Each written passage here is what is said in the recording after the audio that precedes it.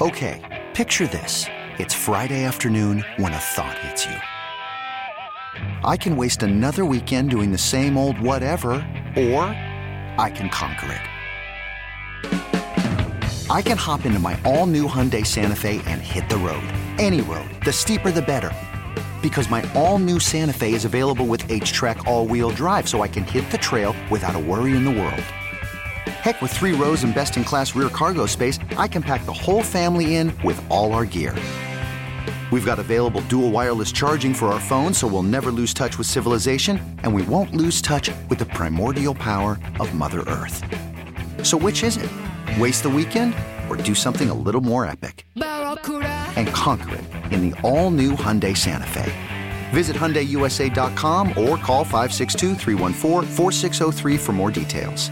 Hyundai, there's joy in every journey.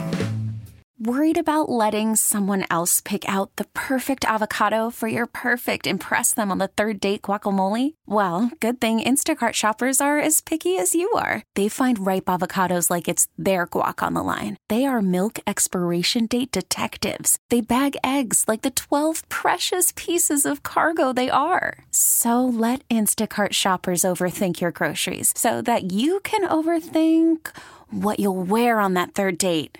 Download the Instacart app to get free delivery on your first 3 orders while supplies last. Minimum $10 per order. Additional terms apply.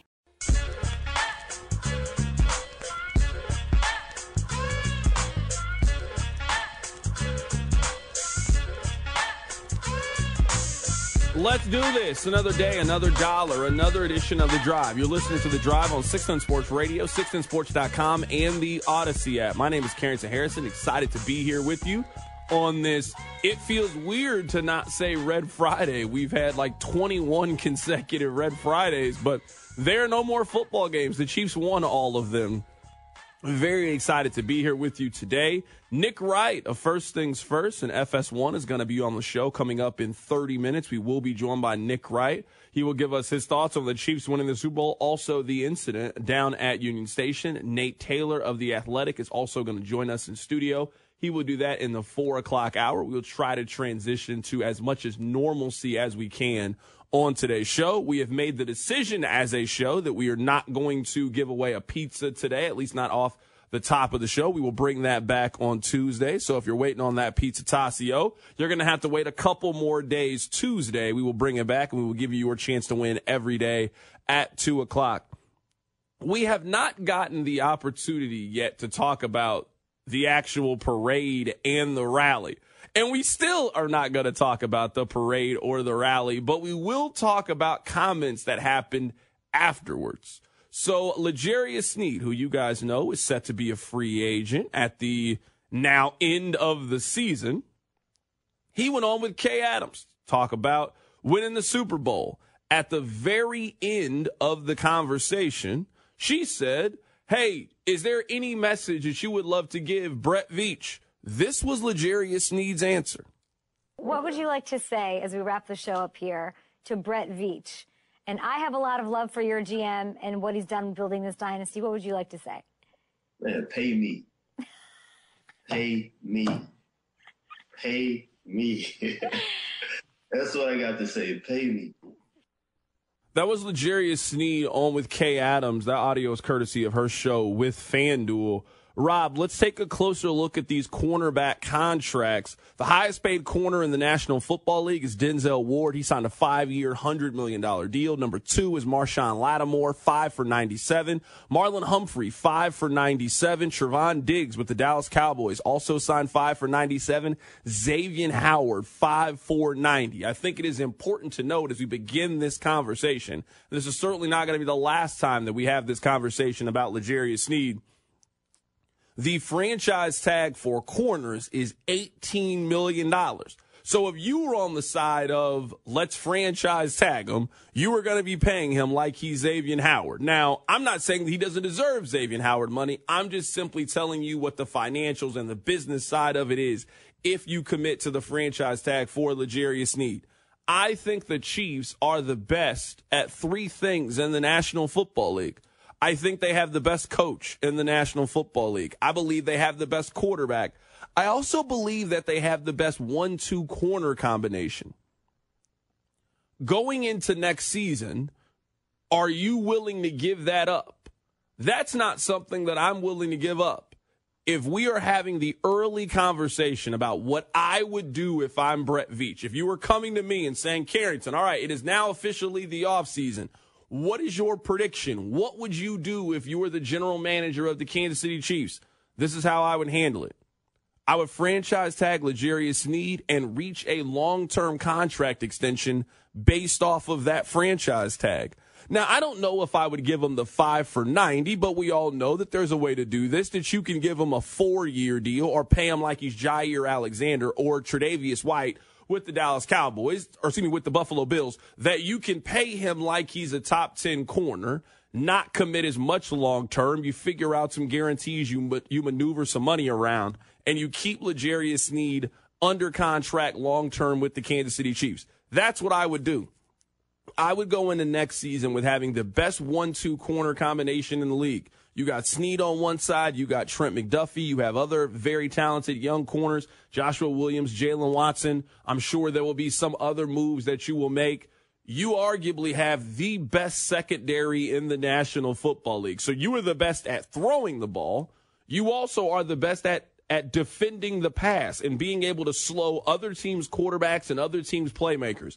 That is not an advantage that I'm willing to give up. So I am interested in keeping L'Jarius Sneed. It's going to be $18 million next year.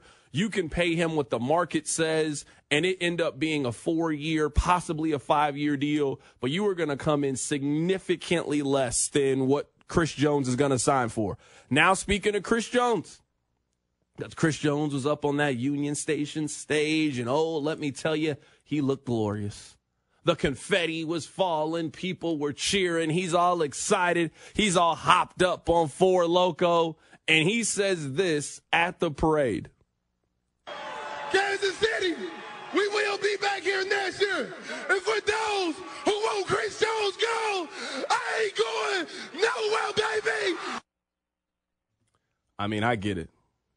You know, this is kind of like whenever you're a junior in college and they tell you one more year and you're like, I'm coming back. And then you know what, you go home, you talk to your mom, you talk to people that you trust, and they're like, son, you got a chance to get $15, $20 million next year in the NFL draft, the NBA draft. You know what we're going to do? We're going to the league. And you're like, all right, you're right. You might want to come back, but you got to go. You got to make that decision.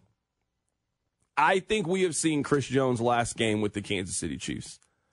Now, this does not count the possibility that Chris Jones is ready to give the Chiefs a significant discount. But last year, these two teams, his team and the Chiefs, were unable to reach a long-term agreement. I would say the cost has stayed firm. He didn't get hurt this year. He was an all-pro this season, had double-digit sacks this year, helped you win another championship. I don't know why the price would come down based on the market. I believe that Chris Jones is going to be the number one non-quarterback free agent on the market. Number one is probably going to be Kirk Cousins because he plays quarterback and we understand supply and demand at that position. I think the number two free agent, the number two player that's going to get paid this offseason is going to be Chiefs defensive lineman Chris Jones. Do we think the Chiefs are prepared to pay him what the market says, or Chris Jones is going to have to make a significant financial sacrifice to continue to stay on the team? And based on how polarizing this was last summer when we did this, and how these two sides were on completely opposite sides, I just find it hard to believe that he is going to do this. We all appreciate Chris Jones. You are going to be in the Chiefs Ring of Honor, and one day you will likely get a gold jacket from the people in Canton of Ohio. You have deserved that by being the best defensive player on a dynasty. That guy eventually gets into the Pro Football Hall of Fame. But if we are talking about the business side of football, you have a 27-year-old corner, and you got a 30-year-old defensive lineman, and the 27-year-old football player is going to be a significant discount from the 30-year-old player. I think you got to pay L'Jarius Sneed. I think you do what you need to do to keep him on the team. I think you tell Chris Jones, thank you, we love you, we appreciate you, and you let him go sign a massive 4-year, $110 million contract with another team, and you write a very thankful letter to him on social media as he goes to sign with another team.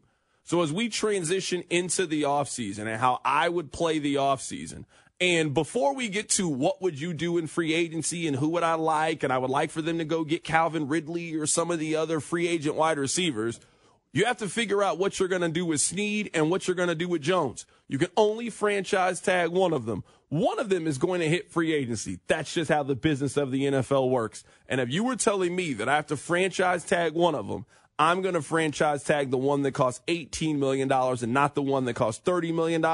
I'm going to franchise tag the player that is 27 years old and not the player that is 30 years old. And unfortunately, I think you have to move on from Chris Jones. Rob, how do you hear these comments from L'Jarius Sneed? What would you like to say as we wrap the show up here to Brett Veach? And I have a lot of love for your GM and what he's done building this dynasty. What would you like to say? Man, pay me. Pay me. Pay me. That's what I got to say. Pay me. So that was L'Jarius Sneed as he went on with Kay Adams. Certainly makes sense. He is a mid-round pick on a rookie contract, and this is his chance to cash out. I certainly understand the sentiment. Chris Jones said this on the stage on Wednesday. Kansas City, we will be back here next year. And for those who want Chris Jones gone, I ain't going nowhere, baby.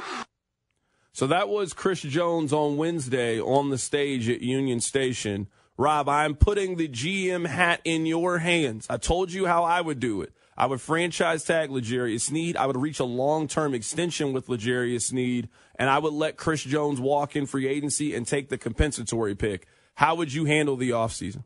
Me and you are actually on the same page here. I would do exactly what you did. But you asked me, what does that audio mean when it hits my ear? And you know what L'Jarius Sneed sounded like?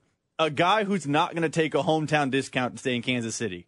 There has been a thought among Chiefs fans that, hey, if you don't tag him, L'Jarius Sneed loves Spags. He loves this team. I think he'll do the Kelsey. I think he'll do the insert player X and not ask for the top dollar, not ask for pure market value, and is more willing to win than take that money. L'Jarius Sneed did not sound on Kay Adams' show like a person who was, hey, I'm willing to make this work. His message was 6 words: pay me, pay me, pay me. That does not sound like hometown discount guy. Meanwhile, public enemy number one, or offseason public enemy number one, Chris Jones, definitely sound like a guy who's willing to play some ball this year in the negotiations. So I actually would do your plan based on age and all those things. But I wonder if behind the scenes, Chris Jones and co. are saying, we're willing to make this work. He wants to be a Chief for life. Where L'Jarius Sneed and co. are saying, my money is my top priority. And it might be easier to work with a 30-year-old defensive tackle than a 26-year-old corner. I think both players are in a really good situation if they are the one that gets franchise tagged. Like if you are L'Jarius Sneed and you get franchise tagged, let's say that you don't even reach a long-term extension with Kansas City. Let's say that everything that you were saying is 100% accurate. The Chiefs franchise tag L'Jarius Sneed. He's locked in on a 1-year, $18 million deal. He is not coming off of his stance. Hey, I want you guys to pay me like I'm Marlon Humphrey. I want 5 years, $97 million. I ain't taking less than that. And if that's not the deal that you have, I will happily play out this 1-year deal.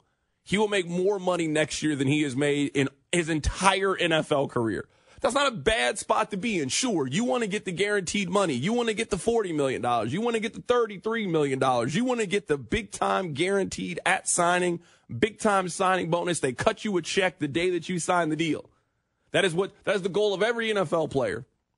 The worst-case scenario for L'Jarius Sneed and Chris Jones is not bad. The worst-case scenario for Sneed is that he signs a fully guaranteed 1-year deal with a team that has won back-to-back Super Bowls. The worst-case scenario for Chris Jones is that you sign a 1-year, $30 million guaranteed deal with the only organization that you've played for and has won the last 2 Super Bowls. It is not a bad situation either way. If either one of those players hit free agency, they will be off the board in the first 3 hours. You know, we're watching NFL Live and we're refreshing Twitter and we're waiting for the deals to come in. They will be one of the first players signed. You're talking about a guy who can be a number one corner on any team in the National Football League, who has a great injury history and is 27 years old, or a future Hall of Fame, current all-pro caliber defensive lineman that is showing you he's a great leader and can get to the quarterback. The Chiefs have two of the most desirable free agents in the NFL. Now comes the really hard part of you deciding who you want to pay long-term and how you move forward as an organization. We can keep this conversation going on the other side. Coming up in 15 minutes, we'll be joined by Nick Wright of FS1 and First Things First. That's next. Keep it right here. It's The Drive. You're listening to The Drive with Carrington Harrison. Remember to follow the show on the Odyssey app or wherever you get your podcasts. Brought to you by DePasquale Moore. Car wreck? Get the money you deserve. Mike's got this on 610 Sports Radio and the Odyssey app. Download the Odyssey app and listen to The Drive with Carrington wherever you are. We got Nick Wright coming on the show in 10 minutes. We'll be joined by Nick Wright of FS1 and First Things First. A couple of texts that I want to respond to as we are moving towards the offseason, and the Chiefs are going to have two major decisions. What do you do with L'Jarius Sneed? What do you do with Chris Jones' deal? One text that came in, C-Dot, you are crazy if you think the Chiefs have the ability to three-peat without Chris Jones. I would have never guessed that they would have won back-to-back Super Bowls without Tyreek Hill. I think this year Tyreek Hill was the second best skill position player in the National Football League behind Christian McCaffrey. They won the Super Bowl without him. I understand that one plays on the offensive side of the ball and one doesn't. I don't know if we can say that definitively about any player on their team that's not named Patrick Mahomes, and that includes Travis Kelce, who was incredible in the postseason. I understand that at some point, A, you have to pay people, and B, you're going to have to say no to some players. And we are reaching, I would say, a 12-month stretch this offseason and next offseason.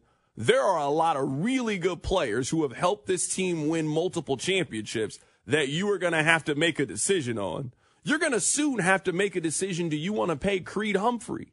You're soon going to have to make a decision about whether you want to pay Trey Smith or not. A guy like L'Jarius Sneed, Chris Jones, his contract is up. We are Nick Bolton. We are really close to the point. We're not even talking about Willie Gay, who was arguably their best linebacker this season. I think we all identify that he is a player that you just simply lose in free agency. One of the great things about the Chiefs is they have a lot of great players. One of the bad things now in the offseason is you got a lot of good players, and these guys were on rookie deals and guys who were underpaid just by being on these rookie contracts. And now you're looking to reap the financial benefit of all your hard work. So now if you're Willie Gay, you're hitting free agency, I want to get paid. If I'm Creed Humphrey this offseason and I can negotiate my deal and I'm arguably the second best player at my position in the National Football League, I don't want to be on this second round rookie contract anymore. I want to get paid. If you're a guy like L'Jarius Sneed, who your own coaches have come out and said that you're the best corner in the National Football League, well, I want my contract to look like I'm the best corner in the National Football League. So this is just one of those good problems, I would say, when it comes to the team, that you got to make a decision about who you want to pay. And also you need to continue to draft at the level in which you draft it, to continue to bring in and develop good players to see where this thing goes. One text that I think is really good, 913-586-7610. C-Dot, if the Chiefs are so great at drafting and developing corners, wouldn't the wise thing do is to reload and draft picks and develop those picks on cheap deals like the Patriots did? I don't know if this is a flaw in that theory as much as just an observation. For you to win back-to-back Super Bowls, you have been really good at developing a whole lot of positions. You've been really good at developing offensive linemen. I mean, Trey Smith is someone that you developed. Creed Humphrey is someone that you developed. Isaiah Pacheco is a player that you have developed. Sneed, Trent McDuffie. You're going to reward some of these guys, and some of these guys you're going to tip your cap to and let them move in free agency. I am all for keeping players that are elite or premier players who are between the ages of 25 and 29. Those deals, sure, they fail sometimes. It's football. An injury happens. and you're never the same player. We see a lot of contracts in which you give a guy who is over 30 years old a whole bunch of money, and that deal turns really bad really quickly.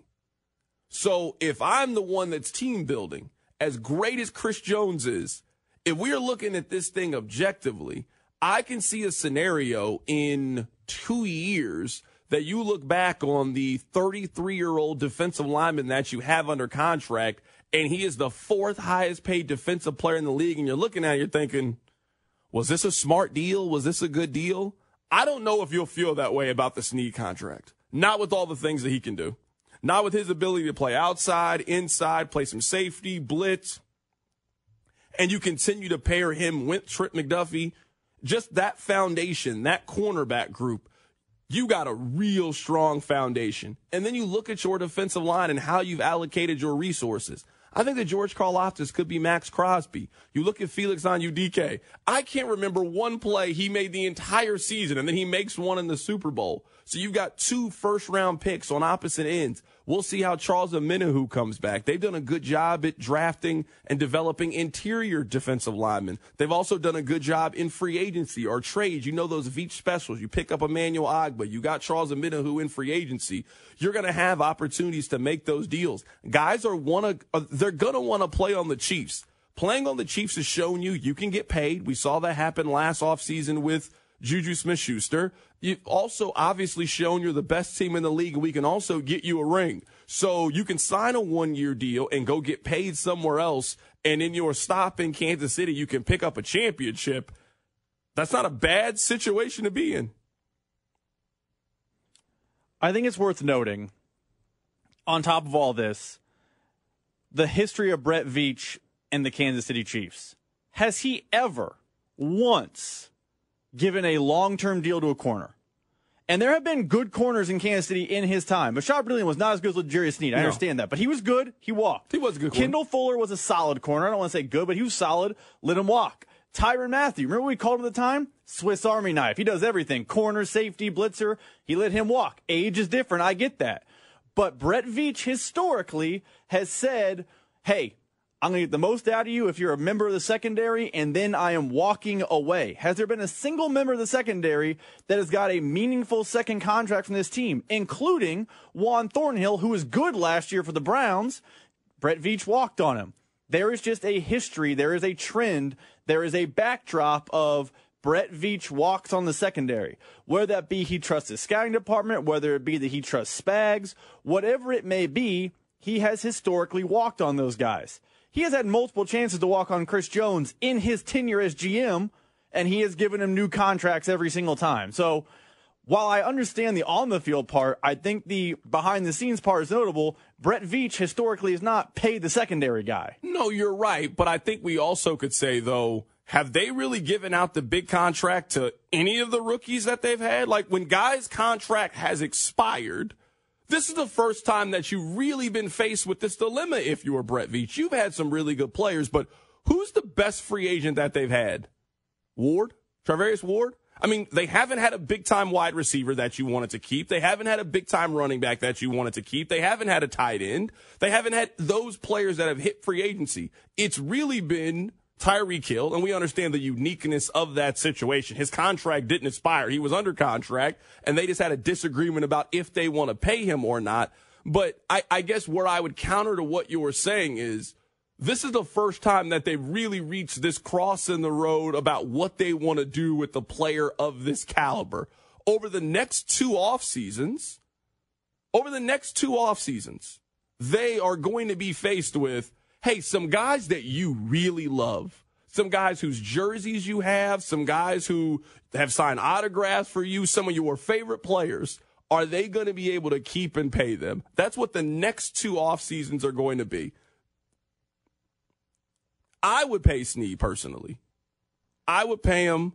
I'd sign a 4-year deal, and I would move forward having the best 1-2 corner combination in the entire National Football League.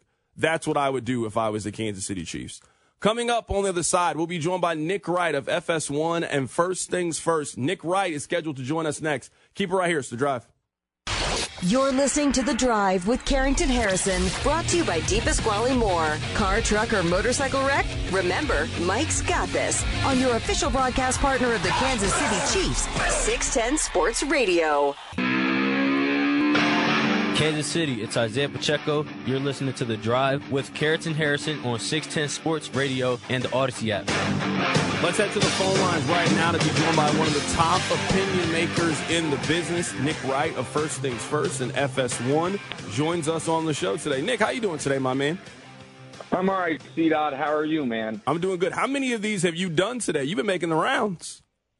All right, so I went on with Pete Mundo, which was, if people want to listen to a brilliant guy yell at a moron for 40 minutes, they should check it out. Maybe I shouldn't have been yelling so much. I also went on with KMBZ, their midday show, and I told them that was my first job ever, was KMBZ, morning news assistant producer. I went on with your guy, Harold Kuntz, and Dan Levitard, and now you, and I hope to hop on with my buddies Laszlo and Slimfast at some point. I'm off TV today, and this is something I want to talk about, and so I'm talking to people. So let's just start with this, and I'll sort of just pass it to you. You know, you kind of gave this open invitation, and you always have a platform here to speak. Certainly not you don't need it, but I guess I don't want to ask what makes this so important to you. It's obvious what that is. Why do you feel the need to go on so many different platforms to spread your message today? Well, I just think that we always have like limited attention span and time.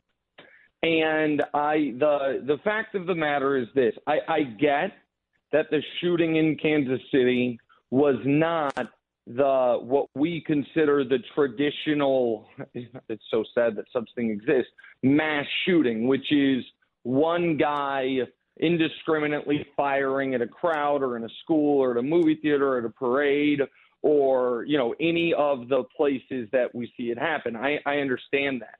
But it doesn't change the math that one of the reasons this was not, you know, just a few, if I may say such a thing, people shot, and it was nearly 24 was because of the types of guns involved and the fact that there were multiple semi-automatic rifles involved. And I just think it's a scourge. And I think that even if, and I will admit, I am probably more extreme than most on what the Second Amendment actually says, what it is, how it should be interpreted. But I don't need people to agree with me on that. When I think we all agree that we have lost the plot, I shouldn't say all. A vast majority agree that we have lost the plot when it comes to gun violence and the ubiquitousness of these high-powered, fast-deploying weapons. And if we don't talk about it now, then it moves to the back burner, and then the next time something happens, we are that further delayed. And so that's what I want to talk about. I think, at least for me, Nick, I think I have just been beaten down by this entire conversation, and I'm far more cynical about it. Like, I understand what you're saying, and you might just be more extreme, but I would say for the most part, you and I probably agree on 75, 80% of this. But my fear is what you and I both know is going to happen. On Monday, people are going to be tired of hearing about this. They're going to say that we are beating a dead horse. And then on Tuesday, we are all going to go back to our normal lives, and we will just wait for this to happen again because we all know that this is going to happen again. And I just feel like we've been in this conversation so much in America, and nobody moves, nothing changes, nothing happens. And I am just completely beaten down by continuing to have this conversation 6 to 8 times a year. No, sure. I get that. And that's how bad actors win. And by the way, I'm not judging you for that, C-Dot, at all. So, I'm not saying it's your fault. But that's folks that the status quo serves them and their purposes or their political ends or their financial ends want you to feel defeated, and they want you to feel hopeless. and they want you to just accept, this is America. But the thing is, it was not always. And it was not even that long ago. And so we have been, what is true is, and there have been some great books written about it, even books, written by people that I disagree with a lot of I'm trying to find the one that I have on my bookshelf right now. I don't know if I'm going to be able to, but books about why America is such a gun-loving country and why it was important. And it's not about defeating the British. And so America's always had a unique relationship with firearms. What is new is anyone and everyone being able to access these types of firearms and the mass damage that they can then inflict. And I get that if folks want to make this about gang violence or about, where are the fathers or about any of those things, here's the fact. The fact is there has been random violence in every city that has ever existed in world history. There have been gangs called by different names in every city that's ever existed in world history. It does not mean that we shouldn't fight that, combat that, do our best to mitigate it. But what is unique to this nation in this time period is these types of mass casualty events. That is the anomaly. And the fact that it has happened at such a rapid pace that even people who I think are on the correct side of the issue throw their arms up and say there's nothing to be done is disheartening. And CDOT, maybe I wouldn't be speaking on it so much, and this is a selfish place to be, I suppose, if it wasn't the fact that, I was there. I was, scared for my wife's life. I was for the whole thing. But if I wasn't going to talk about it now, then I was never going to talk about it. And I used to talk about this stuff a lot, and then I kind of stopped. And I didn't want to stop on this. Right now, we're talking to Nick Wright of First Things First and FS1. He wanted to come on today to share his feelings, and he's always welcome to do this. Nick, I think just kind of in the tone of what we're talking about, I think that Wednesday was the most American thing that had happened. Like, we were celebrating a football team, the thing that I would say universally brings us together that we all love. That is number one. Number two, this happened. And this happens in every city. It is so ingrained in American society. But what I also saw is the American spirit as well. And you've heard the stories and seen the stories, whether it was Andy Reid's story, whether it was Trey Smith's story, whether it was the fact that people tackled the people that are in custody. Like, this was the full scope of the American experience to me on Wednesday. Yeah, but yeah, I agree. I mean, that is, and maybe someone could maybe write a book about that. I mean, you are correct, but that is a pathetic thing. And people, like, again, and I'm sorry, and the audience may be, actually, I'm not sorry. It is what it is. There's as much as we love the Chiefs, people in England in Liverpool love Liverpool, and as much as we have heroic people, those people exist everywhere. The only part of what happened on Wednesday that was unique to America is the shooting part of it. Every other part of it happens everywhere. And what is unique to America is that a couple of 16-year-olds, or I'm wrong, a couple of juveniles, I should say, were able to easily get their hands on ARs. That's what's unique to America. And that is what folks just, and this is the point I was trying to make to Pete earlier, have to decide if they're okay with it. And if someone wants to say, I am, you know what? I believe that in the rights to bear arms in this way, in any way, and I am And if that means that, a few times a year, and it's more often than that, but that's fine. A few times a year, we have these random events. If you actually look at the raw numbers of people killed, it's a decimal percentage of overall deaths, and I'm okay with it.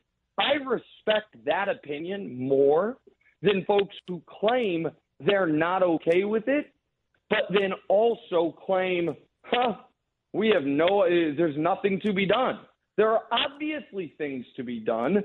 Some are 90% agreed upon by the population, and yet our elected officials won't move forward on them. Some are 60% agreed with on the population, our elected officials won't move forward on them. And then there are some that I believe in that are probably 40% agreed upon by the population that I am trying to use my voice to try to up that 40% to where it's above 50, and then ask our politicians to move forward on it. Right now, we're talking to Nick Wright of FS1. Nick, a lot of people are asking you this question. I'm sure you've been asked this question a million times, but we're having the conversation. Sure. CDOT, what law does Nick think would have prevented this when you already have underage kids from getting gun? It is a legal question. It is already illegal for them to have a gun. I have seen 7 different versions of this question. Someone who is as passionate about this, what is your response to that question?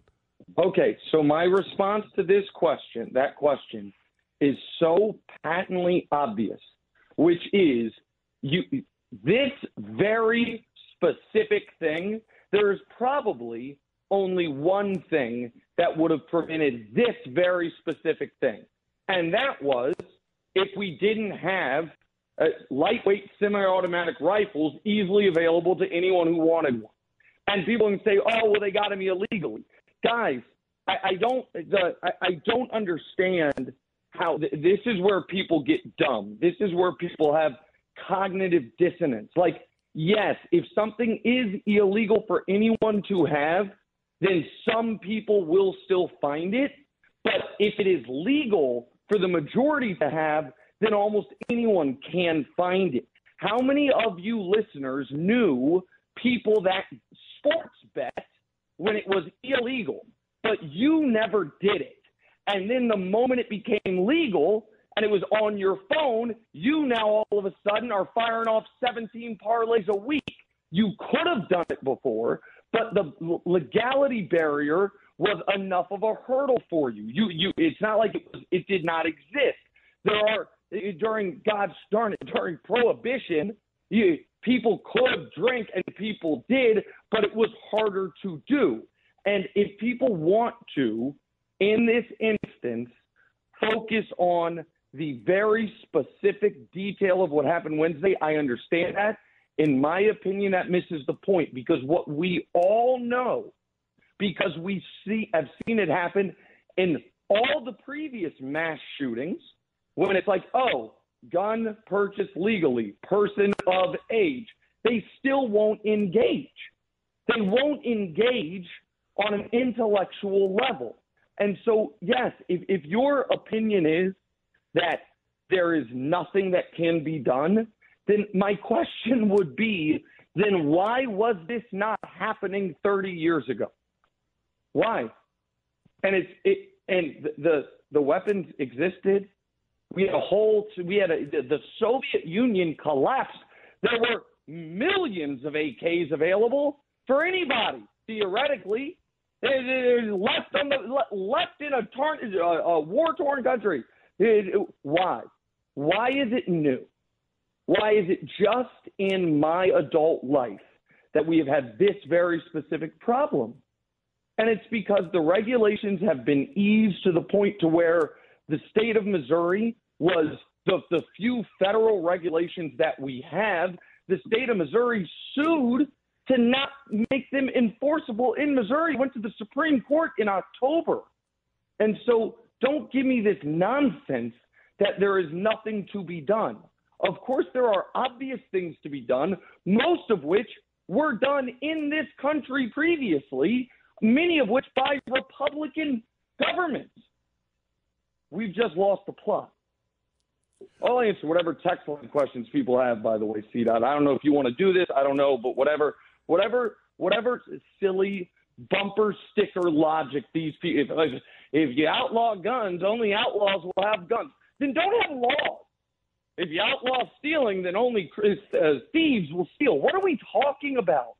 If there was a good guy with a gun, there were snipers on the roof yesterday. There are 800 cops. Nothing you can do. So, I mean, just miss me with all the nonsense. Nick, I'm here for as long as you have time to be here. So I am very happy to facilitate the arguments that you and I have both seen time and time again, and so people can have at least your answer, your response to them. A lot of people are saying that this is not a gun issue, it is a mental health issue. What is your response to that? Adults have a responsibility to hold multiple ideas in their, in their head at once. And again, because this appears to be gang-related violence, people aren't going to go to mental health the way they do when someone walks into an elementary school and shoots 20 people. And I actually understand that. But here is my issue. First one is, I would love to do both. I would love to better publicly fund mental health resources, okay? I would like to do that while addressing the gun issue. The idea that it must be one or the other is facile and ludicrous. But the reason that particular argument gets me mad is I'm yet to meet the politician who is all for more tax dollars going to mental health services and a gun nut. I'm yet to meet him. It sure seems to me like there are a lot of folks with my politics that think we need to have legitimate, real restrictions on the very least on these types of weapons, and thinks we should better public fund health services, mental health services, and so many of these people who are desperate and on the street are actually dealing with mental health issues. I think there's a lot of people that believe that. And then there's a lot of people that believe, you know what I mean, a gun for every man, woman, and child, and fend for your damn self on mental health. Pull yourself up by the bootstraps, get a job, get a life. So it's just disingenuous. And by the way, I will say this. If we had to pick one or the other, which we don't, I would pick the mental health thing, for the record. I think that so much of the homelessness and strife and pain you see in cities across America, the root cause is, some level of mental illness sounds too harsh, but some level of brain chemistry gone awry that has then led to desperation and poverty and all of those things. I think that is a real crisis.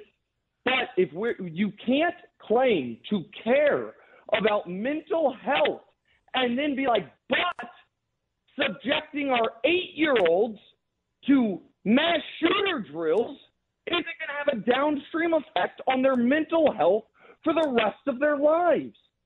It's just wanton hypocrisy. Last question here, Nick, because I'm sure you and I could go on this, and I could just give you the floor and you could go for 4 hours, but I imagine you have things to do. Next year, if the Chiefs won the Super Bowl, would you go back to the parade? Yes. This was not about Kansas City. I understand Kansas City does my entire life, and Kansas City has had a gun violence problem and a gang violence problem my entire life. So in that regard, this might feel like it was about Kansas City. But Danny Parkins, sports radio, 610 sports legend himself, he was at a 4th of July parade 2 years ago that got shot up, that I called to check on him, just like he called to check on me when the Chiefs Super Bowl parade got shot up. You just spin the wheel and hope it's not your big event. But I am not going to act as if I think this is unique to Kansas City. And while I find some of Missouri's gun laws to be objectionable because Missouri is on a state line, even if Missouri passed all the laws I wanted them to, unless Kansas did it also, if you're in Kansas City it wouldn't really have much of an impact. But this idea that laws can't do anything. I live in New York City. No matter what, some media will tell you, New York City is one of the safest big cities in the world and has shockingly little gun violence for a city of 12 million people, however many people. And it's not only because New York City has incredibly strict gun laws like Chicago does, but what New York City doesn't have that Chicago does is share a border with a state that has none. Instead, we're surrounded by mostly states that have at least some level of common sense gun laws, and the penalties are real. You can be the star receiver for the New York Giants and just have a pistol and shoot yourself and go to prison, not even committing a crime or hurting anybody. And as much as people say, criminal outlaws break the law, nobody likes going to jail. And there is a real fear of that amongst people, that even people breaking the law. And so and people will be like, well, but stabbings. Listen, I will tell you this. Because people in New York City don't have guns, there are more than you have in other cities, like slashings or stabbings on the subway.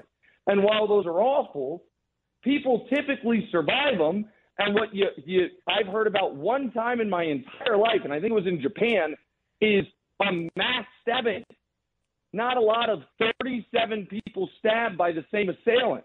Not really a thing typically. And so, I don't even remember the question. Sorry. That is our guy, Nick Wright, joining us on the show today. Nick, you know what? I'm going to text you the text line so you can see it. No. You don't want the text line? No, you're not. I don't need that hell. I'm just saying I got to read the text line. You said most of this stuff. So now you can do this, and now you got to leave me with the text line. I would shut it down. I would shut it down for the day. But listen, believe it or not, I love you with all my heart, Kansas City. I really, really, really, really do. And I'm very, very sad for the city today, but I don't want my sadness, I don't think, can do anything. My righteous, indignant anger maybe can move a few people. Thanks, C-Dot. Absolutely. That's my guy, Nick Wright of First Things First and FS1, joining us on the show today. Nick, I appreciate you, my brother. Of course. Be safe. Talk to you later. Absolutely. That's Nick Wright joining us on the show today. Let's react to what we just heard coming up on the other side. It's The Drive. You could spend the weekend doing the same old whatever, or you could conquer the weekend in the all-new Hyundai Santa Fe. Visit HyundaiUSA.com for more details. Hyundai, there's joy in every journey. Call from mom. Answer it. Call silenced. Instacart knows nothing gets between you and the game. That's why they make ordering from your couch easy. Stock up today and get all your groceries for the week delivered in as fast as 30 minutes without missing a minute of the game. You have 47 new voicemails. Download the app to get free delivery on your first 3 orders while supplies last.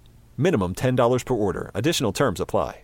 This episode is brought to you by Progressive Insurance. Whether you love true crime or comedy, celebrity interviews or news, you call the shots on what's in your podcast queue. And guess what? Now you can call them on your auto insurance too with the Name Your Price tool from Progressive. It works just the way it sounds. You tell Progressive how much you want to pay for car insurance, and they'll show you coverage options that fit your budget. Get your quote today at Progressive.com to join the over 28 million drivers who trust Progressive. Progressive Casualty Insurance Company and Affiliates.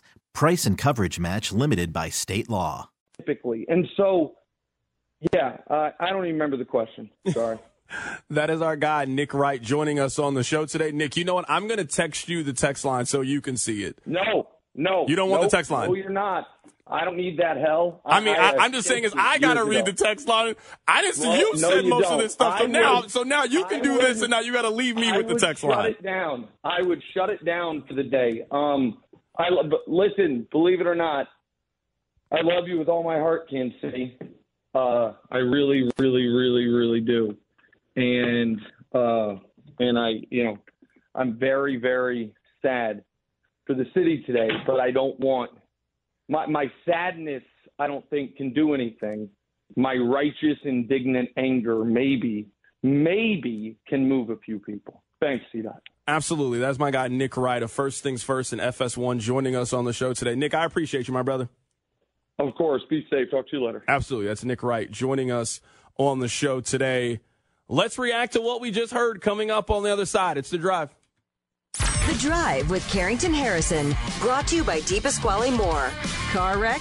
Get the money you deserve. Mike's got this on 610 Sports Radio and the Odyssey app. Timmy, everybody. Great job. Next up, we have Samantha. 10 times better performance can make a big difference. Castrol Edge Motor Oil gives your engine 10 times better high-temperature performance. Castrol Edge, better oil for maximum performance. Now through March 4th, get 5 quarts of Castrol Edge or Edge High Mileage Full Synthetic and an oil filter for $30 at AutoZone. Claim based on Sequence 3 H-Test versus API SP test limits. Well, it's the last thing I had to teach you. Ready for your big move? Yeah. Hey, thanks for this, Dad. Come on. Real life isn't so scripted. The Connect With Me app helps you navigate conversations with youth so you can have a better, more meaningful connection. The Connect With Me app is free on the App Store and Google Play. Learn more about Connect With Me at connectwithmeapp.com. Brought to you by the Missouri Department of Health and Senior Services. The best deals at the pump happen when you shop the aisles of Hy-Vee with help from the First Warn 5 weather team. This is KCTV5 Chief Meteorologist Luke Doris. Watch KCTV5 Sunday night at 10 for our official high temperature. Whatever it was on Sunday means you save on Monday with your Hy-Vee Perks card. If the high was 63 degrees, you save 63 cents a gallon when you spend at least $63. Watch First Warn 5 weather on KCTV5 this Sunday at 10. Hey, it's Kling. There are many reasons I love Hy-Vee, the great values, the selection, the service, and I love to rack up fuel savers. And you can as well. Shop Hy-Vee on Monday, earn a fuel discount equal to the high temperature on Sunday and the amount you spend. If the high is 68 degrees on Sunday, I'll save 68 cents per gallon when I spend $68 on Monday. Heat up the savings every Monday through April 29th only at Hy-Vee. Must look up code 80007 at checkout or promo code Heat Up when shopping online. See store for details. Erectile dysfunction affects many men in America today, but it's not just the man who's affected, it's also often their partner. But successful treatment of ED can truly bring relationships back to life. This is Jeff, the CEO of Promenic Restorative Men's Health, and that's why I'm pleased to announce the opening of our second location of Heartland Men's Health right here in Independence, Missouri.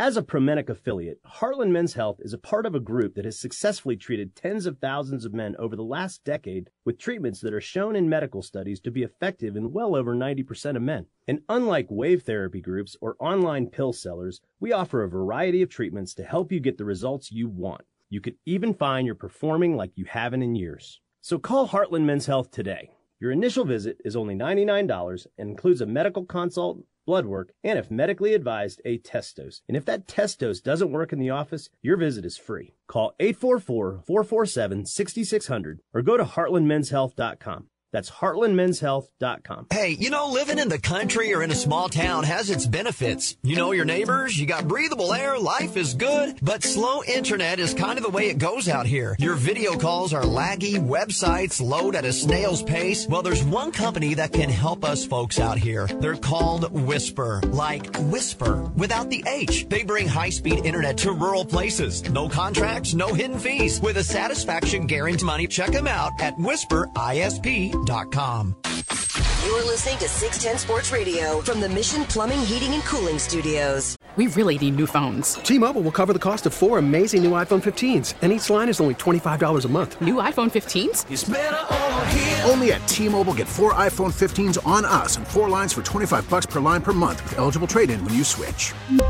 Minimum of 4 lines for $25 per line per month with autopay discount using debit or bank account. $5 more per line without autopay, plus taxes and fees. Phone fee at 24 monthly bill credits for well-qualified customers. Contact us before canceling account to continue bill credits or credit stop and balance on required finance agreement due. $35 per line connection charge applies. See T-Mobile.com. Hiring for your small business? If you're not looking for professionals on LinkedIn, you're looking in the wrong place. That's like looking for your car keys in a fish tank. LinkedIn helps you hire professionals you can't find anywhere else, even those who aren't actively searching for a new job but might be open to the perfect role. In a given month, over 70% of LinkedIn users don't even visit other leading job sites. So start looking in the right place. With LinkedIn, you can hire professionals like a professional. Post your free job on linkedin.com/recommend today. After the end of a good fight, you deserve an ice-cold reward. Modelo is the mark of a fighter. You've earned this rich golden lager with a crisp, refreshing taste. Because you know, the bigger the fight, the better the reward. You put in the hours, the energy, the tough labor. You are a fighter, and Modelo is your reward. Modelo, the mark of a fighter. Drink responsibly. Beer imported by Crown Imports, Chicago, Illinois. You're listening to the sounds of a dynasty. For the first time in 6,944 days, there is a back-to-back Super Bowl champion, and it is the Kansas City Chiefs. The official broadcast partner of the Chiefs, 610 Sports Radio, KCSP Kansas City, WDAF HD2 Liberty, always live on the free Odyssey app. Okay. I'm just going to start talking, Rob. I don't know how long I will be talking, and then at the end, we will just end the segment and we will move forward with the show as planned. I want to maybe respond to a couple of texts that we have received in the last 30 minutes or so, and then I'll start my soliloquy. Someone said, CDOT, you didn't want to talk about guns, yet you hosted a gun reform town hall on your show. I at least want to be clear about one thing. Nick Wright will always have the platform on this show to come and get takes off about whatever the subject is. So I think you kind of knew that when you knew Nick was coming on the show today. I mean, if you were aware of the Nick Wright content, what he had to say didn't really surprise me that much. But hey, if you say you want to come on the show and you got something you want to say, you tell me what time you want to come on the show today. We moved things around to make sure that Nick had time on the show today. You guys know my relationship with Nick, so that's number one. Number two, someone said, please don't block people for their views. I will say this. I have blocked one person because I think some of this, people are using this conversation to get some of their racism off, and I'm not really here for that. But I do not have any reason to block anybody on the text line. I am allowed to get my opinion off. You are allowed to get your opinion off. I'm not here to block a single person on the text line. You guys know the rules. Do not be racist. Do not be homophobic. Don't spam the text line. As long as you don't do those things, you are free to text just about anything else that you want. It does not bother me in the least bit. I've done this thing for a long enough time. I think this is my frustration, and this is just me and me alone, and I have told you guys this whole time, I am not here to lecture you about guns. I don't know a whole lot about guns. I made the decision in my life to stay away from them, so I am not knowledgeable. Now, I think sometimes when we have these conversations, the people that do know a whole lot then point to people like me, and if you have an opinion, now it comes into some, you got to know make, model, you got to know everything. It's like if you're trying to talk sports with somebody, and now I'm trying to quiz you on the 1972 Chiefs. Like, hold on, I don't got to know the 1972 Chiefs to have a football conversation with you. Like, we can just talk about football, right? But no, who is the coach? All right, never mind. I don't even want to talk about it anymore. I do think it turns into that a little bit, but that's not what this is going to be. This is my number one frustration, disappointment, heartbreak about all of this. These incidents continue to happen in our country, and yet we collectively, this is not a Nick, this is not a you, we all have the same conversation over and over. I assure you, any point that you have made about why Wednesday happened has been made numerous times. Whether it is the, well, if criminals only have guns, or what about fathers, or what about video games and music, I promise you, another person has made that point at some point in your life. And I am not here to criticize that point. I am not here to even say that that does not play a factor in what happened on Wednesday. But can't we as a nation, as a society, can't we acknowledge that we have had enough incidents that we all keep making the same arguments? And instead of trying to find a solution, we usually do exactly what we are doing now. You make your point. People like Nick make their point. We argue about it for a couple of days, and then we all move on until the next time more people get shot. I am simply tired of that and choose to do my absolute best to stay out of that conversation and that back and forth. Something feels wrong to me. It seems wrong to me, but I don't know if we collectively as a country are ready to come together to do the work to try to find some kind of solution. I've given up in a lot of ways, and that sounds bad. It sounds terrible. I have just come to the conclusion, and I used to feel like, man, I got a voice, I got a platform, I got to say how I feel. Man, y'all don't care about that. I mean, let's be real. Y'all don't care about that. We will all talk about this. We will all make the same points that we have been making time and time again about this. In a couple of days, no one will want to talk about it anymore. We will move on. We'll go back to our lives. We'll buy a T-shirt that says Kansas City Strong. We'll give a little bit of money to a GoFundMe. We'll change our Facebook status. We'll do all the things you're supposed to do. That'll eventually wear off, and then we'll wait for the next time something like this happens, and then we'll repeat process. And I personally am just tired of it. And I have just made the decision of I try not to engage with it as much as possible. I know how I feel. You know how I feel. We've had these conversations to know that however I feel is not going to change how you feel about it. And in the end, what power do I have to change anything? What power? I don't mean to come off as defeatist, but I would dare anybody to tell me that I am wrong on what's going to happen moving forward. We will be in this same place again. And maybe it is not at a championship parade. Next time it might be at a mall. Next time it might be at a carnival. I don't know where it's going to be. I can't predict. But I assure you that we will have the same debates and you will make the same arguments about they don't ban cars or they don't ban we're going to be in the same place again and nothing's going to get solved and more people are going to die. So, Rob, that's at least where I am. I want you to get how you feel off, but I just feel very beaten down by the entire process of it. Like, very, very beaten down. I mean, I think we're largely in the same vein. I'm very beaten down. I also think it has become probably the most polarizing topic in our country. Is that fair to say? Because it happens and it becomes a go to your corner, whether you lean left, lean right, you run to your corner and you explain your side. And I think the tragedies that happen are obviously the saddest part. But what frustrates or saddens me is in the aftermath of these, nuance is dead. There is no gray. There is right or left, black or white, 0 or 100. And we never, ever meet in the middle. We never go out of our way to be like, hey, that's a good point by you. We disagree. And then the other person says, hey, that's a good point by you. We may disagree. But instead of doing that, we just run to our respective sides of whatever we are, liberal, Republican. It doesn't matter. We just sprint to our corner and we yell and scream and nothing ever gets done because fixing things happens in the middle.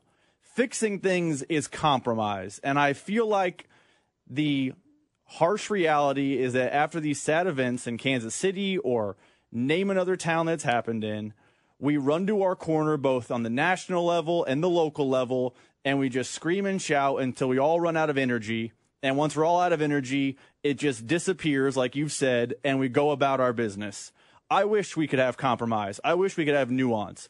There are people on text line right now I disagree with, but I'm open to the conversation that maybe it was something I think is wrong or something they think is right.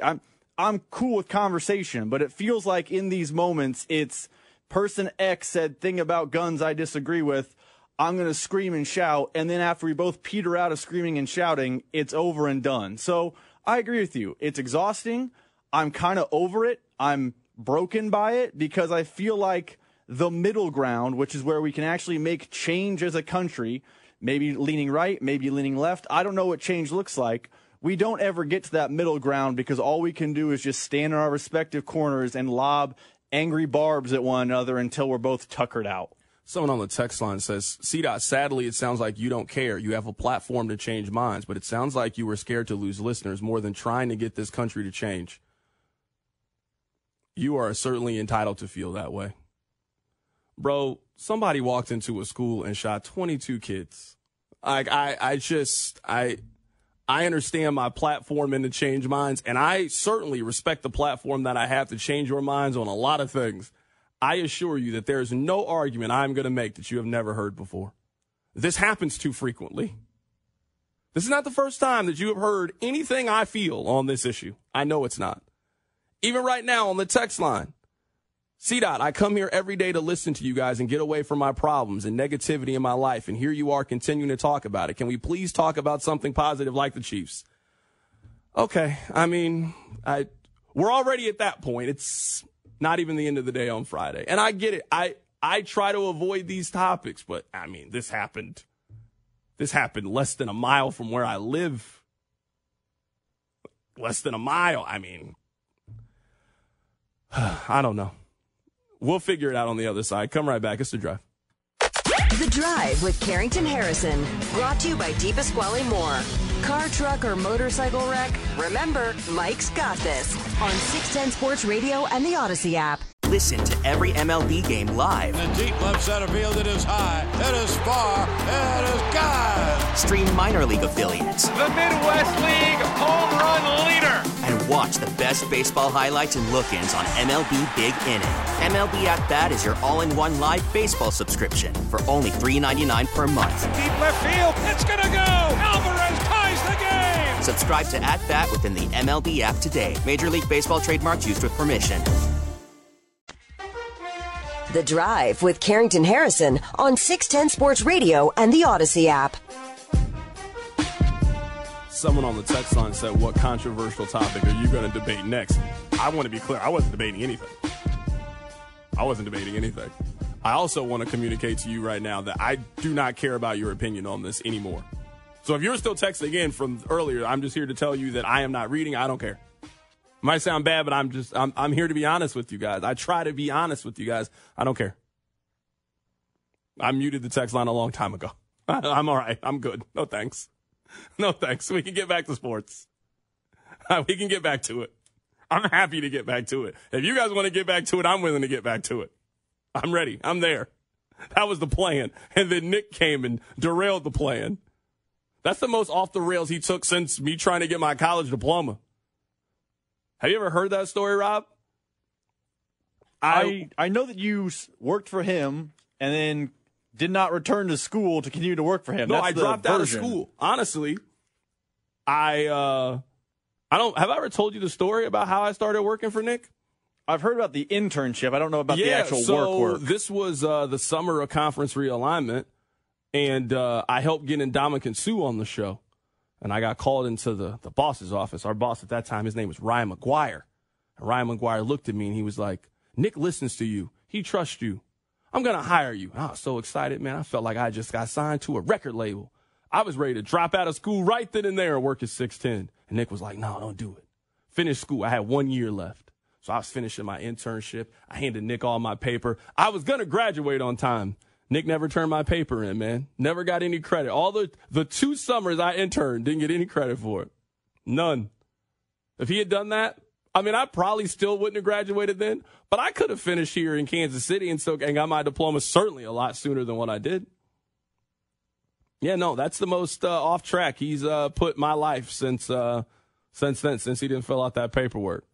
I will say that Missouri Southern was very, very helpful in me going back to get my degree, and they understood the situation. Now, I think the fact that I'm, one of their notable alumni is also pretty helped pretty big. They even honored me at a basketball game one time, Rob. I don't even know if I told you that or not. They had me come out on the court and wave to everybody, and I got a standing ovation. It was great. Was Boshi the coach at the time? He was. There you go. He was the coach. He came on the show to talk about it. That's fantastic. Yeah, it was. Now you guys are beefing again, right? Because he went to the enemy? Yeah, now he coaches at Pitt State. I'm not fooling with Jeff Boshi. I'm not fooling with him. He's a traitor. That's what he is. He's a traitor. You can't be coaching at Missouri Southern and then quit to take the Pitt State job. You can't quit the Missouri job and then just take the Kansas job. No, you got to go somewhere else first, and then you can take that job. You can't instantly do that. No, that's not how it works. That is the very, very short story that I have about my career and my relationship with Nick Wright. Someone said, do you block me? I don't know how many times I can tell you guys this. You can only get blocked for 3 things. So if you didn't do any of those three things, then I assure you, you have not been blocked. Just keep this in your mind. If you ever text, you can call me a really terrible name on the text line, and I will get over it. Don't be racist. Don't be homophobic. Do not spam the text line. Those are the only 3 rules. If you want to call me a blanking idiot or a really inappropriate C word, I will get over it. I might tell you, chill out, but I will not block you for that. And that's it, and we'll move forward. If you don't do that, there is nothing you can text that I will block you for. That is one of the very few rules that we have on the show. We don't have any other rules. Can you think of any other rules, Rob, that we have on the show? I can't think of any. I don't have any. That's the top one I can think of rules-wise. Someone said, what if I don't like Coming to America? All right, that's different. That also would be added to the rules. Yeah, that was, come on now. Somebody caught me on the wrong day. I don't even know who that person was, but if we're having a conversation about comedies and then you say Coming to America is not funny, I mean, what do you want me to do with this information other than I don't want to hear, if you don't think Coming to America is funny, I don't want to hear your opinion on any other topic. I don't want to hear your opinion on the Chiefs. I don't want to hear your opinion on nothing. No, I don't ever want to hear it if you don't think the Coming America is funny. Someone on the said, since everyone uses the same text line, could the person be blocked by another show? Yes, I mean, another show could block you, and you were then blocked from the drive. Yeah, I mean, you're just out. You're just out for the whole station. You're just done. You're cooked. Those are the only rules. That's it. Someone on the text line says, CDOT, whenever you start talking about spring training, give me a little bit, all right? Sometime next week, I imagine we'll talk about spring training. I haven't thought about anything other than the Chiefs and what happened on Wednesday since it happened. I don't even know when spring training starts. We're going to talk about Missouri's conference record, or is that also off limits? I mean, they're not good. I mean, what do you want me to say? I don't know. What take do you want me to have about Missouri? Did I tell you that I bet on Missouri in conference play? So I did a 2-team parlay. This is a true story. I can show you the slip. So when Kansas was playing Houston, I used them like an odds boost because I knew they were going to win. I wasn't worried about it. So then Missouri, they were a 1-point favorite over Vanderbilt. I'm like, oh, this is great. I flip a coin, 1-point game. I put a decent amount of money on. I'm like, hey, they're not going to lose every single conference game. No, they lost.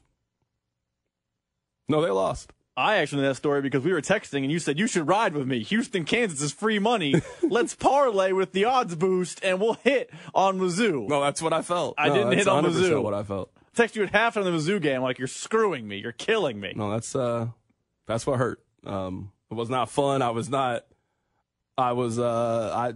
not good.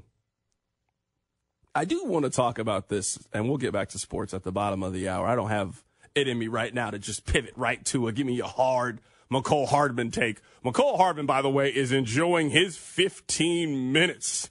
He was on what? He was on Jimmy Fallon or Kimmel?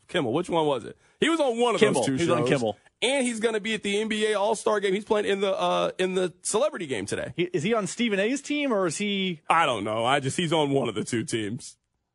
He's on one of the two. Can you bet on who the celebrity game MVP is? Because I'm telling you, I think McCole Hardman might play hard today. I think McCole Hardman could be diving on the floor for loose balls. You're telling me that you get invited to a cool influencer kind of event? Oh, McCole Hardman going to be going crazy today. He going to pick up a couple of friends on Call of Duty. And I'm telling you, he about to give the celebrity game 13 and 6 assists today with 5 rebounds. I can feel it happening. Rob, what is your I'm stressed, decompress? Like, what is yours? Like, this has been a stressful last 3 days. I think we all can agree with that. We might not agree on a lot right now, but we can definitely agree that the last couple of days have been stressful. What is your, man, you know what? It's been a hard day. It's been a tough day. How do you get yourself out of it? I'm a big nap person. I had to make a list. Naps are really high on my list, but I mean, I'm not taking a nap after work. If you take a nap after work, that you just went to bed early. You don't take a nap in that scenario. And I'm a big Law and Order guy. Come on, you know that. It's something about seeing Olivia Benson solve a crime that just instantly puts me back in a good mood. I mean, I'll be in a bad mood when it starts. Like, man, how could you do that? But then I see Olivia come in there, and Olivia has that look of determination on her face. Oh, she's going to solve this crime. She's going to solve it in an hour. I'm going to see the arrest, and I'm going to see that person get prosecuted and brought to justice in an hour. I love it every time. I know what's going to happen. Love it every time. So first things first, I did some Googles. You can offshore bet on the Celebrity Weekend All-Star Game MVP. McCole Hardman was a late ad and is not available on the board. Oh, who's the favorite to win it? C.J. Stroud. Oh, C.J. going to be trying hard, too. Did you know that? I just saw a clip. I was watching it during the commercial break. C.J. Stroud, they think he is dating Amber Rose. C.J. Stroud is plus 150. Micah Parsons plus 450. Meta World Peace plus 900. 3 betting favorites. The athletes. Okay, yeah, that makes sense. Did you watch it last year with DK Metcalf? DK Metcalf, like, you know he's athletic, but seeing it in that sense, oh my goodness. He was incredible. For my decompress, I mean, honestly, it's a lot of, like, mindless shows that I've seen a bunch of times, but I enjoy and make me laugh. You know, like an Always Sunny or a Curb Your Enthusiasm or a Seinfeld. Law and Order rarely makes me laugh. No, it's different. No, we're different very people. rarely. You just kind of, you know, you lock into it. I just need something where it's like, if I'm half paying attention, I'm good. If I'm paying attention, I'm good. I just need something. I call it my mindless TV. A nice Curb episode really just cleanses the palate. That's what Fresh Prince does to me. No, Fresh Prince is that show for me. It just makes me laugh every time. It's always funny. You know what I can tell you is not stress relieving? Wedding planning. That is my life the next 4 months. When's that coming up? I know it's coming up in June, right? Yeah, 4 months. I don't know if I told you guys this. So Rob, I get Rob a Christmas gift every year. So this year, he and his fiance wanted to go see Mariah Carey. So I got him 2 tickets to go see Mariah Carey at Sprint Center. And let me tell you, I don't know who was more excited about it, him or Caroline. They both were very, very thrilled. And he was like, well, what do you want for Christmas? And I said, I only want one thing for Christmas. I only want one thing. You and her both have to come to a high school basketball game. You should have saw the look on Rob's face. Like, do I have to? Yes, you asked me what I wanted. I thought it was a bit when you first said it. No, it's serious. We're planning it right now. We have to go to one. I want you to sit in the student section, too. I want you to do all the cheers with them, too. I want you to really be – I want you to go back to Blue Valley Northwest, your old stomping grounds. That's what I want you to do. I want you to go to your old stomping grounds. I want you to show them where your old locker was. That's what I want to see. I want you to give me the full tour of Blue Valley Northwest before we go see them play. That's all I want for Christmas. Your time is running out.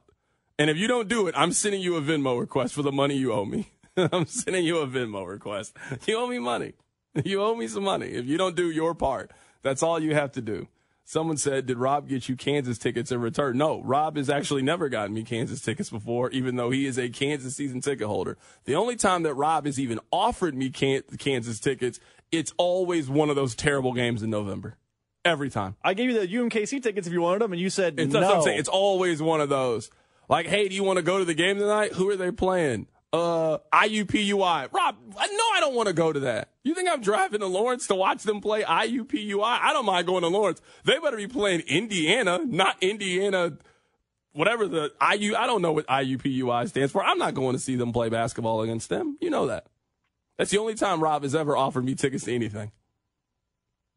Is a non-con Kansas basketball against a team that won't make the NCAA tournament. Some friend, some pal. I also offered to go around Lawrence to do the first time Missouri returned to Kansas, and you were like, I'm not going to that. You know, Konzo's going to get killed. Yeah, no, I don't have any interest in doing that. I shouldn't have went the last time. I shouldn't have went to the game they just had a few months ago. That wasn't very fun. Last question here, Rob, before we get back to very serious things. Pizza Hut, they have a hot honey pizza and hot honey wings. Does that sound good or bad? Because that actually sounds good, but does it sound good coming from Pizza Hut? You know my stance. I'd try it. I like honey on pizza every once in a while. I do too. So I like spice. Hot honey sounds like it'd be worth it. You probably would have never guessed, but I also like honey on my pizza too. Do you like hot honey though? Yeah, I don't mind it. I mean, I've had a Joe's Pizza night once or twice in my life. I don't mind it. It's like Joe's Deli now, right? Or Guy's Deli or whatever. I haven't been there since they changed it. It ain't the same. It ain't the same feeling, man. We losing recipes. They're also closing Dave's. Have you been to Dave's Stagecoach down in Westport? It's been open for 70 years. It's closing. I haven't been there recently, but I have been there. I don't know if you're from Kansas City if you haven't been there. Like Taylor Swift, you've done a lot of great things for Kansas City. Have you been to Dave's Stagecoach? If you have, you're not from Kansas City. Is that more Kansas City than trying to walk up that ramp at Kelly's and tripping? She got to do both. She's got to do both. She's got to do both. Can they please can they rope off Buzzard Beach so Taylor Swift can go one time? She's got to go to all the Westport bars one time. She can't really be from, she's now one of us, but unless she does a Harpo's, Joe's Pizza, Buzzard Beach lap, she can't really be one of us. Or they got to let her turn on the Plaza Lights. Then she can officially be one of us. We'll get back to very serious sports things coming up. Keep right here. It's The Drive. You're listening to The Drive with Carrington Harrison. Remember to follow the show on the Odyssey app or wherever you get your podcasts. Brought to you by DePasquale Moore. Car wreck? Get the money you deserve. Mike's got this on 610 Sports Radio and the Odyssey app. You're listening to The Drive with CDOT on 610 Sports Radio. Look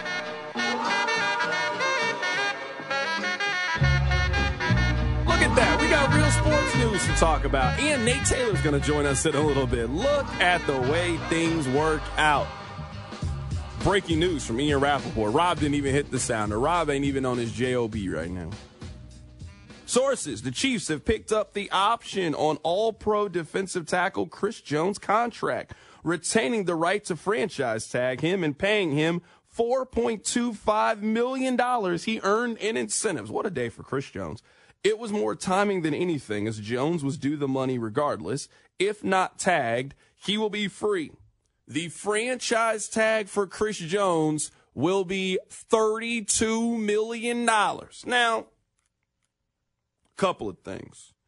Number one, I know what you are about to say.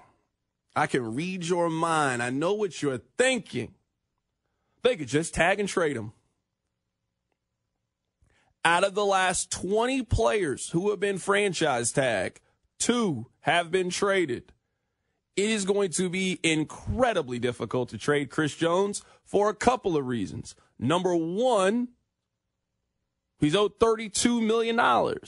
Number two, you have communicated to the rest of the league that you don't want to pay this player based on what happened last offseason. Other teams see that. You had a chance to pay this player. You made the decision to not pay him, and that is certainly your choice to not pay him. But I don't know if now you're going to have the ability to convince another team, hey, you know what, we franchise tagged him, and, I mean, we're going to throw you this deal. I mean, we still want a first-round pick for him or a second-round pick, but you don't have to negotiate with them in free agency. If I'm the Lions, I'm simply saying, well, just cut him then. I mean, not cut him. He's not under contract, but you get what I'm saying. Well, you either are going to pay him the $32 million or you're going to let him walk free and go play for whatever team he wants to play for. For those of you that maybe don't have an understanding of what the $32 million is that's fully guaranteed, that would be this season. If he gets franchise tagged at $32 million, which I imagine he will, that will make him the second highest paid non-quarterback in the National Football League. Number one is Nick Bosa, who signed a 5-year, $170 million deal and got 34. It gets 34 a year. And number two is Aaron Donald at 3 years, $95 million, a little bit less than $32 million. I like Chris Jones. I like Chris Jones a lot. He's not the second best non-quarterback in the National Football League. I don't think that you can reach a contract negotiation or enter one that starts at the baseline. The baseline is he makes more than Aaron Donald. And if you're him, the conversation is then, I want to get paid more than Nick Bosa. I don't think that you can reach a long-term extension. And Rob, I want to get your take on this. I don't think you can reach a long-term negotiation with Chris Jones that makes him anything less than the highest paid non-quarterback in the National Football League. There's not a lot of wiggle room left. Like, where's the negotiation? If you owe me $32 million before we ever sit down and have the conversation, and number one is $34 million, I want $35 million a year. That's how much I'm worth. That's how much I'm worth. You guys owe me, if you franchise tag me, you owe me this money anyway. So any contract, you know what? Throw a couple more million on there. I want to get $35 million per.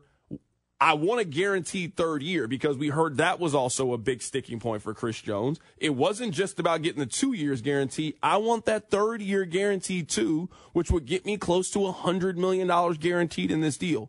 Bosa got $88 million guaranteed. I want to be in that range. So I'm not taking less guaranteed money than Bosa got, and I'm not taking less per year than him. That's what franchise tagging Chris Jones means.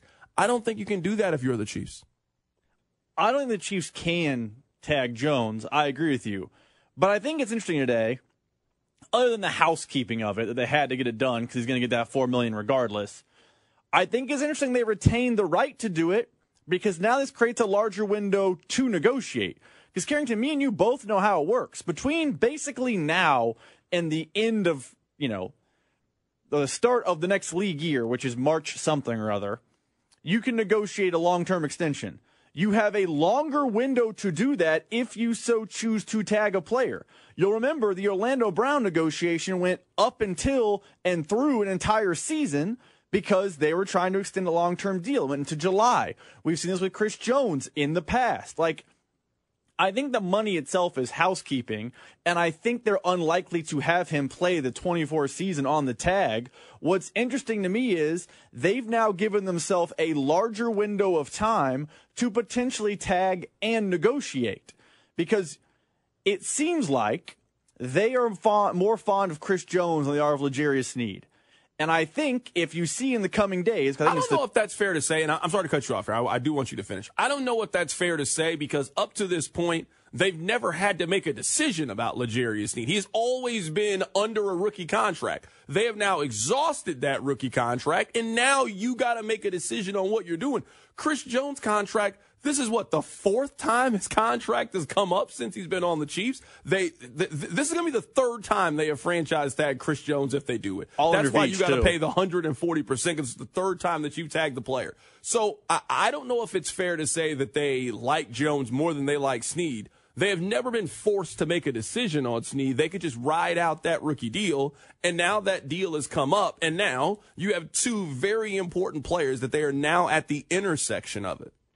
I would say, Carrington, you and I both know how the NFL works. Have we heard any rumors, any rumblings, any reports, anything of that nature the Chiefs were negotiating a long-term deal with L'Jarius Sneed?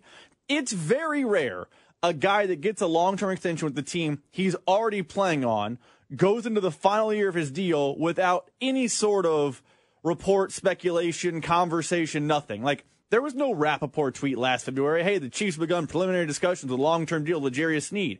There was no June, hey, it's the dead time. James Palmer says the Chiefs are interested in keeping L'Jarius Sneed long-term. You don't hear anything about it. You rarely, if ever, in the NFL, go into the final year of your deal being like, hey, if I play it out and play great, I know there's a long-term deal with this team on the backside. Meanwhile, Chris Jones conversations happen all the time, like you said. That's why I think they're more interested in Jones than Sneed, and they now did some housekeeping money-wise to open up the possibility that in 4 days, when the tag window opens, they can tag Jones and use the next 5 months to lock him in long-term, which is what I believe is going to happen. I think they're going to tag Jones. They're going to use between now and report day in July, or whatever day that is in July when the tag has to be extended or whatever.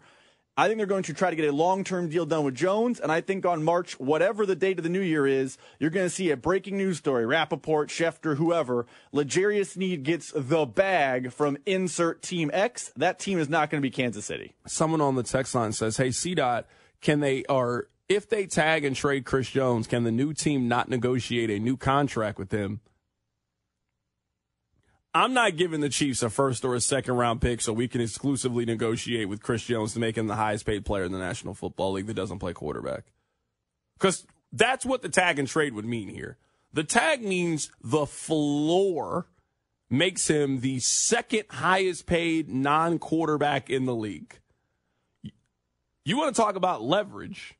If I know that you have signed up for that, and you also gave the Chiefs a first or a second round deal, because less than that, it's not worth it. You're going to get a third round pick and a compensatory pick back anyway. So we are talking about a first or a second round pick. I am not giving the Chiefs a first or a second round pick for Chris Jones. I'm not. I would be very, very surprised if there was a team that did or was willing to do that. And I know that Chris Jones is a phenomenal player. First team All-Pro, potential Hall of Famer. We also know the business of the NFL. And Chris Jones is going to be 30 years old in July. He'll be 30 years old when your team takes the field the next time. I'm giving that.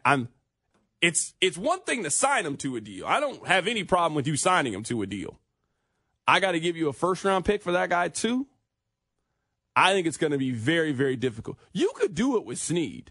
Like, if you wanted to do a tag and trade with Snead, I think that's far more likely, far more possible. The Snead deal is not that bad by high-end NFL standards.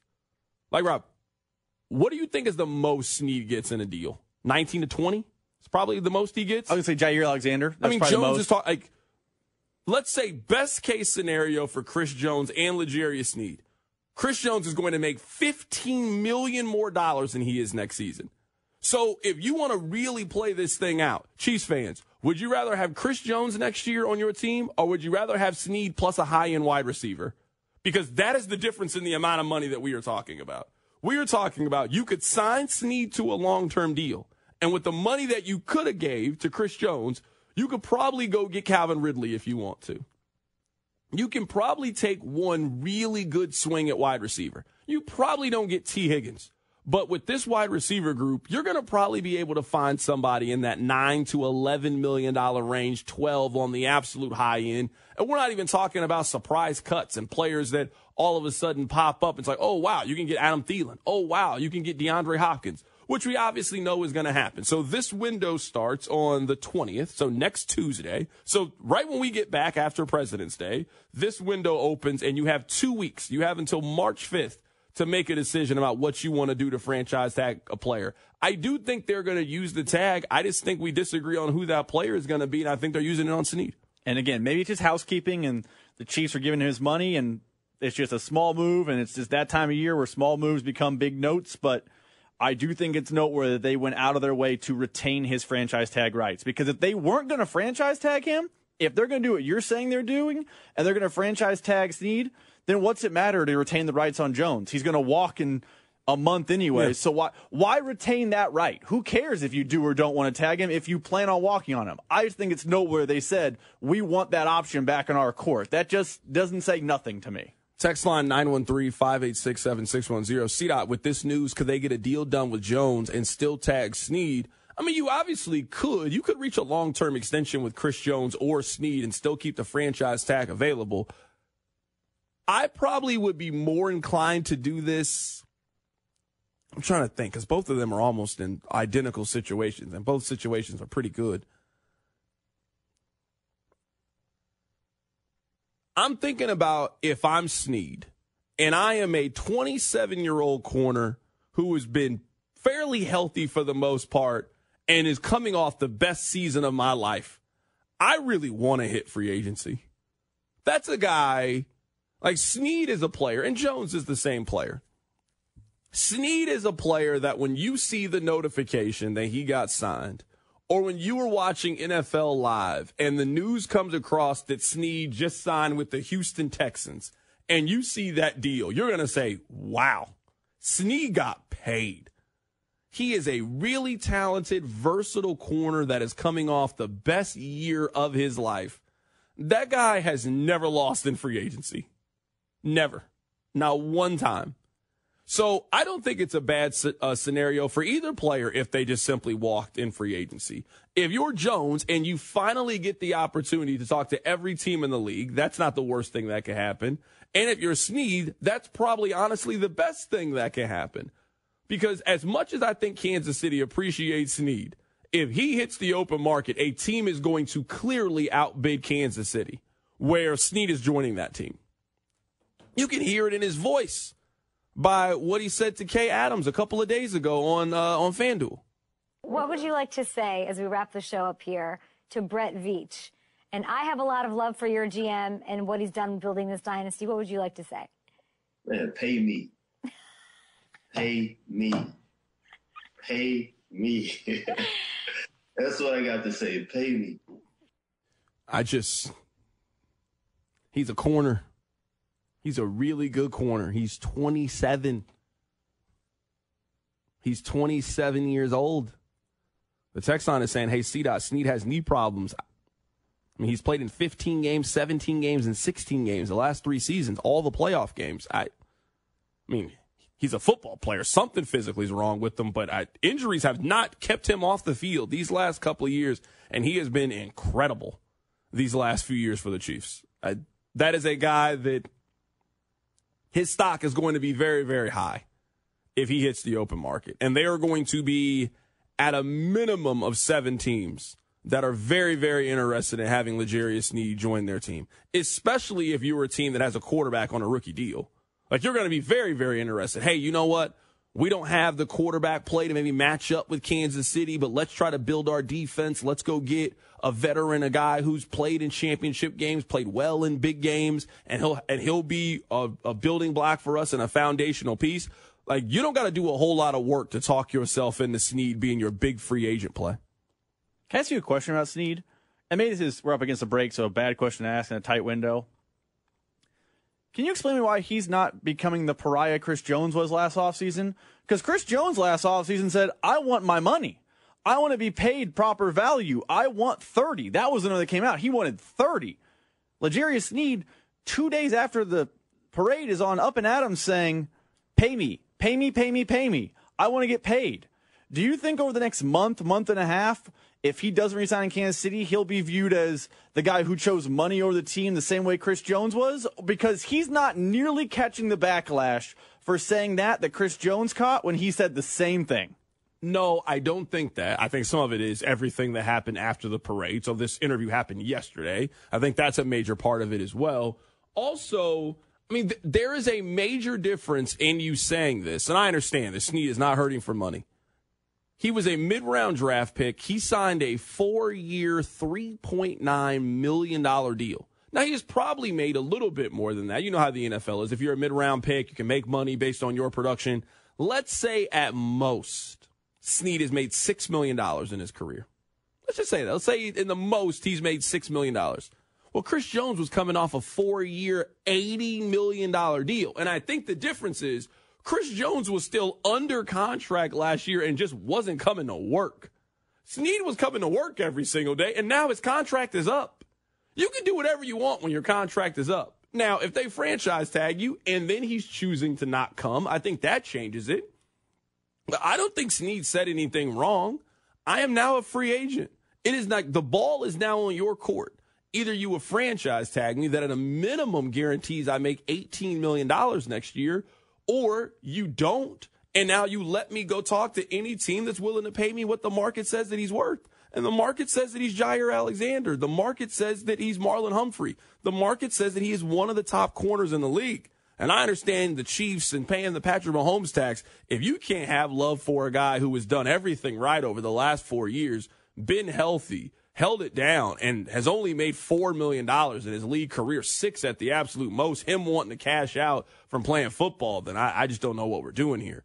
Coming up on the other side, we'll be joined in studio by Nate Taylor. The breaking news, the Chiefs have, what's the official term for this? Let me read it one more time. I'm trying to make sure. Picked up the option, I believe is the term. They have picked up the option on Chris Jones, which gives them the ability to franchise tag him. So they have paid him his incentives. He made an extra $4.25 million this year in incentives. Congratulations to him.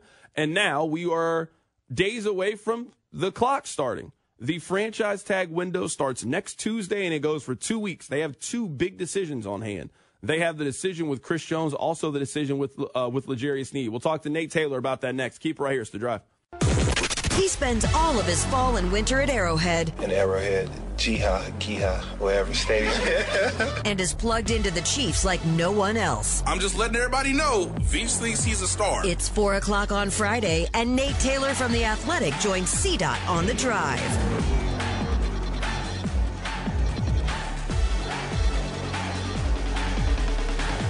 Nate Taylor walked in. I was like, Nate, how you doing, man? He said, I'm here.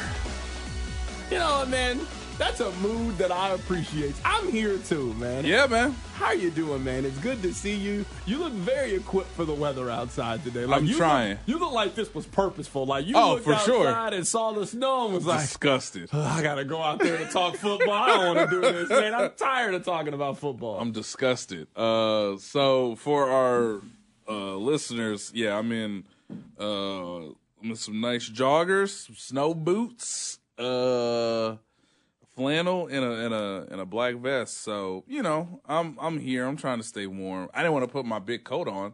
I understand that. I was like, no. That's right. It is February. That's what I did this morning. I was like, that's right. It is February. But now I took the boy to school. You know, but yeah, man, I'm here. Yeah, you know, just happy to see you as well. Obviously listened to you guys a lot on Wednesday and yesterday. And, you know, trying to get into a little bit of normalcy, you know, day by day. It is funny. I don't think I've asked anybody this. We didn't have a guest on Monday. On Tuesday, we had the stadium information. That's so right. It was all baseball stuff. Right. I mean, that press conference from the Royals seems like it was 2 weeks ago. Seems like it was 2 weeks ago. Right. You were the first person I've asked this question to. How was the Super Bowl? Oh, the Super Bowl was like fantastic. The game was thrilling. I didn't have overtime. I saw somebody say who was there. I think Jonathan Jones. You know him. Yeah. With CBS Sports. I saw him say hey, I've been fortunate enough to go to a lot of these. This feels like a major event. Yeah. Just in Vegas with all the celebrities that were there, the dome, it's enclosed. I saw that. You've been to multiple Super Bowls. Was this one different than other ones? Yeah, this one was a lot of fun. I mean, They told the reporters, "Hey man, don't take photos of Taylor Swift when she's trying to come in the building." But we were like, "Have you been here all season?" Like the Usher performance, like I haven't really thought a ton about that, but that was really fun. That was 32 minutes of just having a blast. You know, the game itself got off slow, which I understood. I thought it was going to be a low scoring game, and then obviously to watch the Chiefs make every play in the fourth quarter and overtime to win was pretty impressive when you consider just how talented San Francisco is, and the fact that like Brock Purdy didn't really give you a lot of mistakes. You know, he didn't like rise above all the obstacles, but he didn't do anything like bad or terrible. I actually thought he played pretty well. And then on the other side, you're just watching the greatest quarterback any of us have ever seen. And, all right, man, it's 1st and 10 from the 25 to win the Super Bowl. And he said, great, there will be no incompletions on this drive. And that's the stat that kind of blows my mind is, like, they know you have 4 downs. You know it's overtime. Fred Warner's played really well today. Nick Bosa's kind of been around the football throughout. And it doesn't matter what play they do. Cover 2. Cover 0 blitzes, a little bit of man coverage. It don't matter. He's just going to complete every pass and not have an incompletion in the most important drive, perhaps, of his career, let alone the season. And so for them to win that way was really it shouldn't be surprising, but it was still surprising to me because, like you said, we know the stakes of this, and this feels like a pretty massive moment for both teams. And it's not every year that, like, hey, we get an extra quarter out of this. That was a cool thing, too. It's like, dang, it's the last game of the season. I'm already sad. And then I look up, and I'm like, both teams are going to get the ball. And, like, we're going to get, like, an extra 10 to 15 minutes of football. And we did. We basically got 15 free minutes. So that was really cool. And I was glad that, like, no one got hurt because they had to play in overtime. Like, no one had a serious injury out of regulation. But no, it was a great experience, and it's a Super Bowl I won't forget just because there were so many memorable moments, and for all of its glitz and all of its glamour and the fact that it does not turn off, like Vegas had no issues putting that game on, had no issues with security. People had a hell of a time. Like I don't think there wasn't that many sad Niner fans. I mean, like, obviously you want your team to win, but people are like, oh yeah, that's right. I'm in Las Vegas. I can go do whatever I want now. So it was a great Super Bowl, and Vegas, you know, I'm sure is going to get it every 4 to 5 years now moving forward. There's so many questions I could ask you. I guess the first question is, did you know the overtime rules? Yes. Because that would put you in a rarity. Because that puts you ahead of anybody on San Francisco's team if you knew the overtime rules. I knew the overtime rules. Right. You knew the overtime rules. How in the world does Kyle Juszczyk not know the overtime rules? How does Eric Armstead not know the overtime rules? And then say it out loud. No, baby, no. You ain't got to do that, although I appreciate the honesty. So I was sitting in the press box, obviously. To my left was Adam Teicher of ESPN. To my right was Blair Kirchhoff, Jesse Newell, Sam McDowell, and Vahe Gregorian of the Kansas City Star. And I turned to Sam and I said, does Kyle Shanahan not watch college football? Why is he taking the ball first? And McDowell was like, he was kind of like flabbergasted. He was like, I don't know. And yeah, man, I knew the overtime rules just because I remember all the, you know, I was at the owners' meetings when they changed the rules, right? So I remember how, you know, anytime I think of the owners' meetings, I'm like, I remember when Sean Payton was basically like on his knees begging other billionaires to like change the pass interference rules after the debacle with the with the Rams and the Saints. And the other thing I remember is how Jerry Jones was like, well, you know, I think for TV dollars, more ad revenue, both teams get the ball. And I'm like, okay, Jerry. Okay, cool. Like, so I did know the rule. And it was crazy that, like, we hadn't really seen it until the biggest game of the year, like, several years after they made that rule.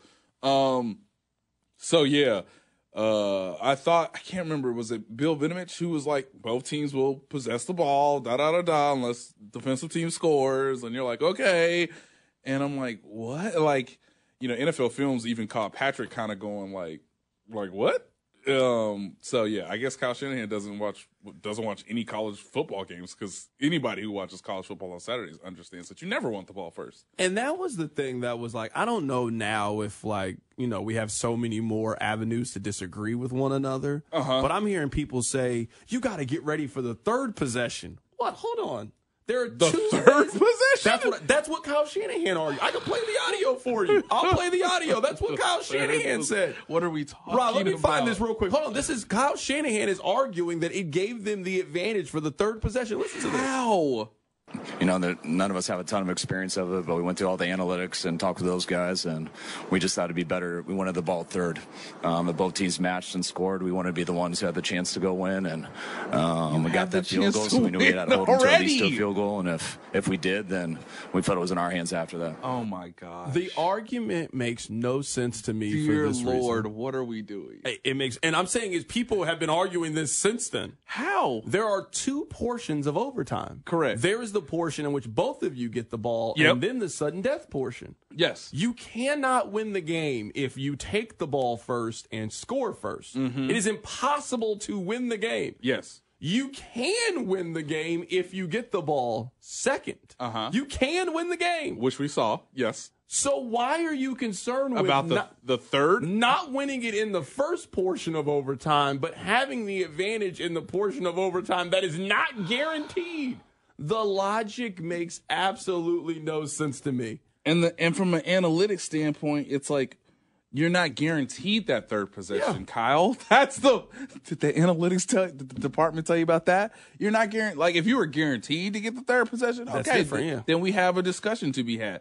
But you're not guaranteed to get the third unless you punt, they punt. Field goal, touchdown, whatever. I get it, but, like, you're not guaranteed that. You're only guaranteed one possession. That's the only change they made in the rule book is that, okay, in the postseason, because somebody's season's going to end after this game, both teams should at least get the ball because Josh Allen had one of the most remarkable games that we've ever seen. And he didn't get to touch the ball in the divisional round in the 2021 playoffs. Okay, I understand that. Secondly, and the thing that I came back to, and I wrote it in The Athletic, is they gave the best quarterback on earth 4 downs instead of the conventional 3. Or, and the thing that I think more people should talk about that actually upsets me, even though I don't cover the 49ers, even though, obviously my job is to be objective, but in terms of like competitive championship football, if you're trying to get to the third possession, right, because that guarantees you the chance to have the ball in sudden death, then you need to treat the first possession like it's the most important possession of the game at that point in time. So if you call a play on 3rd and 4 from the 9-yard line and it don't work, cool. You have another down. We know if you score a touchdown, that puts all the onus on the Chiefs to match you for a touchdown, right? And then, of course, they can make the decision if they want to go for 2 or not, yada, yada. Why is no one complaining about this man not going for it on 4th and 4 from the 9-yard line when you have Brendan Ayuk, Deebo Samuel, Christian McCaffrey, and I know he's banged up, but he still exists. It's George Kittle. And, oh, by the way, your MVP player in that game was Juwan Jennings, and he was actually open on 3rd and 4. That's neither here nor there. Obviously, the protection was the issue. But why aren't you going for it on 4th and 4 so that you can ensure yourself you have a greater chance of getting the third possession? Kicking a field goal is just like, I mean, it's cool. Okay, we at least have to make them go to, like, our 40-yard line to get into, like, field goal range for Harrison Butker. But if you're not gonna have all the information as the team possessing the ball second, like the Chiefs, then you have to be ultra aggressive on the first possession so that you maximize that just as much as Patrick Mahomes, Andy Reid, and Matt Nagy will have 4 downs to maximize their possession. So, yeah, it don't make sense. And again, I think the one issue Kyle Shanahan made wrong is if you're gonna take the ball first, we gotta score a touchdown. Nope, like there's no in between here. There's no, we'll just settle for a short field goal because maybe we'll hold them to a field goal. Well, as you said, Carrington, the team who possesses the ball second can win the game. So go for it on 4th and 4 from the 9-yard line. Because didn't you just go for it on 4th and 3 deep in the Chiefs territory in the fourth quarter to get your last touchdown? Sometimes it takes 4 downs to beat a really, really good defense. And for him to just be like, no, come off the field, Brock. All right, you didn't take a sack. You didn't take a negative play, but like I'm not going to give you another down to try to help us win the game. I just thought that was poor coaching on his part. Right now, we're talking to Nate Taylor of The Athletic joining us in studio. You've had the opportunity to see all of Patrick Mahomes' moments in person. Mm-hmm. Where would you put this one? Where does this one rank? Because as I'm sitting there watching it, I felt like I was watching Tom Brady. Ooh. Like, I remember, and you remember it. Yep. The 28-3 and just how surgical it was and how Tom at that point said, I am the greatest quarterback of all time and we are not losing today. Like, right. I am going to do whatever it takes to make sure that we win this game. At some point next football season, I will ask you about another team's quarterback. It'll be C.J. Stroud. I will ask you, hey, Houston has the ball, 1st and 10, after a touchback, and they got 2 timeouts with 1:45. Do you think Houston scores a touchdown? You're going to be like, I don't. You're going to go back and forth. It'll be tough. I just saw Patrick Mahomes in that scenario 2 separate times in the Super Bowl. Yes. I actually think that they could have scored a touchdown in regulation. I actually think that Andy mishandled the end of the game. I know they won, but in that scenario, there's no reason for you to take a timeout with you to overtime. Right. You could have called that timeout earlier in that drive, and yes. gave yourself some time to score a touchdown. Doesn't matter. They won. Right. And then you are faced with the exact same, hey, if you don't get points here on this drive, your season is over. And he went down the field against a very good, very capable defense that played well and did it again and made it look easy. Where does that rank with what you've seen him do? Also, Kyle Shanahan, you ain't got to fire him, dog. You ain't got to fire Steve Wilks like that. I mean, he couldn't even make it through the weekend. It's not, come on, man. Like, they gave up 19 points in regulation. You're supposed to be the one to score 20 for us, okay? Steve Wilks held Patrick Mahomes, Travis Kelce, and everybody else to 19 points, coming off the idea that the special teams kind of screwed up Steve Wilks because he was actually calling a very good game. But yes, to your question, Carrington, it felt very Joe Montana-like to a certain degree, just because everything felt in his control, and then it felt very Tom Brady-like when he already understands, hey, Nick Bosa been playing this way all game, and we're going to set him up twice to beat him. Like, I don't know. You know, I'm sure Steve Wilks told Nick Bosa, hey, man, might want to watch the ball. Might want to understand how to rush for the certain down and distance. It's 4th and inches. Sure, we love it if you got outfield, but we actually just need to control the line of scrimmage and make it difficult. Why is he running right by you? Have you never seen an RPO, son? Have you never seen a naked? Have you never seen anything on the edge? Didn't they just do that to us last year when DeMeco Ryans was the defensive coordinator? So in the way of Tom Brady, it's like you're using the other team's best player actually against them. And so the naked to get 4th and inches and get 8 yards out of it before anybody touches him is crazy. But that's all based on, hey, the quarterback knows how to manipulate their best defender.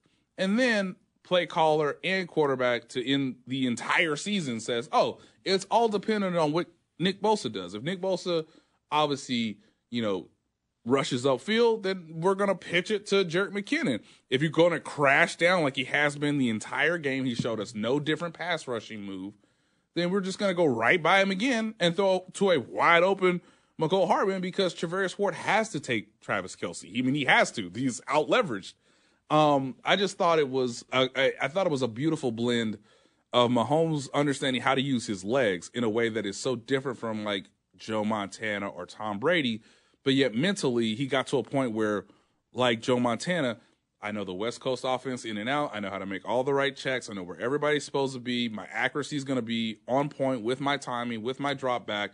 And then from a Tom Brady standpoint, I'm going to actually use all your advantages against you mentally. Before the ball's ever snapped, and then I'm going to make you look foolish, and it's going to make yourself feel even worse when you watch yourself on tape because I just dismantled you guys in the most efficient, smooth manner possible. And, oh, by the way, like, there are no incompletions on this. There are no mistakes. Like, I can't remember. I think the drive was 13 plays, Carrington. I'll look back here in a minute. It's 13 plays in the fourth or in overtime, not a single negative play other than Marquez Valdez-Scantling. But from Patrick Mahomes, there's no mistake on any of the 13 plays. And, yeah, that's the reason they won the Super Bowl is because all of those poor decisions led Mahomes to have that chance. And then if you give him that chance, he has proven time and time again, if he's healthy and if he can carry everybody else with him, he will defeat you. Right now, we're talking to Nate Taylor in studio. I'm going to be the only person to ever ask you this question. I feel really good. Like, you're going to be asked thousands of questions in your life, millions of questions. How many points do you think Mecole Hardman scores today in the Celebrity All-Star game? How many points do you think he scores today? Do they play 4 quarters in this nonsense? I think they do, actually. Holy smokes. I think it might actually be 4 8-minute quarters, like a high school basketball game. Yeah. Rob, look up the rules really quickly here so we can have this information. For the Celebrity Challenge or whatever. So he was a late addition. I forgot. Yes. So somebody got injured. Yes. They twisted their ankle. They have now added Super Bowl hero Mecole Hardman to the game. How many points do you think Mecole scored today? Give us a good 9, Mecole. Give us a good 9, okay? Like one jumper, a couple layups. Do they do free throws? They do. Oh, give us a couple foul shots. I got the rules here. It is 4 10-minute quarters. 10 minute. Whoa. This is like a women's college basketball game. Yes. There is overtime if it's so needed. And there is, in 2018, they added a special 4-point decal. You can get 4 points by making. The Ruffles from 2K. That's how they play on 2K. Now, we know a lot of the guys, especially the skill position guys, love to play basketball in the Chiefs locker room.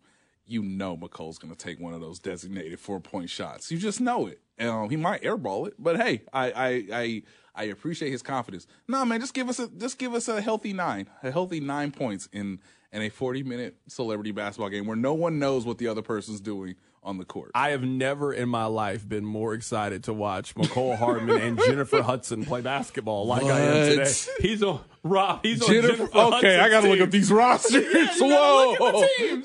Yeah. He also has, so he's on the same team as Beto World Peace and also C.J. Stroud. They're on the same team together. Okay, CJ is obviously the point guard. Let him. Oh, CJ Stroud is not passing to a soul. Well, let him direct the traffic. Hey, he can give you some layups. Wow, Natasha Cloud. I don't know who probably 70% of these people Adam are. Blackstone? What? I love that Lil Wayne's a coach. Yeah, incredible. Incredible. Lil Wayne is probably why McCole Hardman got in the game. Like, yo, who can we get? Oh, Jennifer Hudson. Can we get her from like the elbow, from like 15 footers? Oh. Shout out to Sir. Love his music. I did kind of know he plays basketball. Sir might actually be fun to watch. I'm excited for this game. I'm looking at the other team. Puka Nacua. Oh, Puka Nacua's getting buckets. I actually think Team Shannon's a little better than Team Steven. Now that I'm looking at it, they got Puka Nacua and Micah Parsons on this team. Yeah, these are real athletes, guys. I like Micah Parsons to win MVP. I like Micah Parsons to win MVP. In this game. I've never. Hold on. Now I might be aging myself. Who is Walker Hayes? Rob, how many points do you think? That's the Applebee's song guy. What? Who is he? Who is this guy? Walker Hayes sings the Applebee's song. No.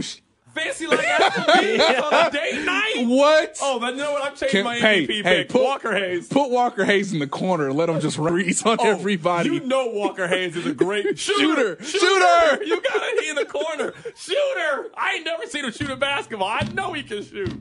Fancy like Applebee's on a date night. That's why I never heard this man's name, because I'm just like, my wife just sings along with the tune, and I'm just like, oh yeah, good for him. Oh, man. He got on an Applebee's commercial. Now he's in the All-Star Celebrity Game. We can bet on this, Rob. I can bet offshore. real American currency. Offshore. It's offshore. Yeah. It's not. You telling me I can't pick up FanDuel and I can't bet on who the MVP is going to be for the celebrity. Not on FanDuel. No. Oh my goodness! How can I bet on the dunk contest and the 3-point contest? I can't bet on Kai Cenat. That's who I want to bet on. I mean, I would. Oh, okay. There is. Well, I guess this was from a few days ago in preparation. I was like, have I ever seen Jennifer Hudson hold a basketball?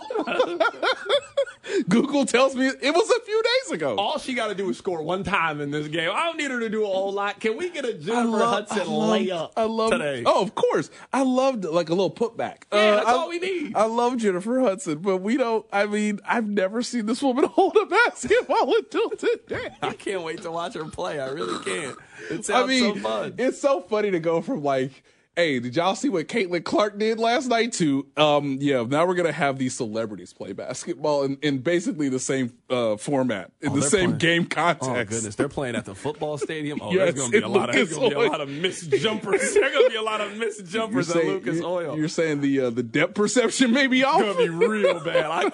Put me down for over under 1.5 air balls for McCole Hardman. Do me nice, McCole. Give us just a solid 9 points in a celebrity basketball game.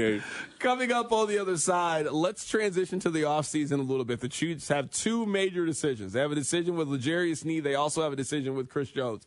I'm wondering how you think the Chiefs are going to play the offseason. We got Nate Taylor in studio. Keep right here. It's The Drive. The Drive with Carrington Harrison. Brought to you by DePasquale Moore. Car wreck? Get the money you deserve. Mike's got this on 610 Sports Radio and the Odyssey app. Kansas City, it's George Karlaftis, and you're listening to The Drive with Carrington Harrison on 610 Sports Radio and the Odyssey app.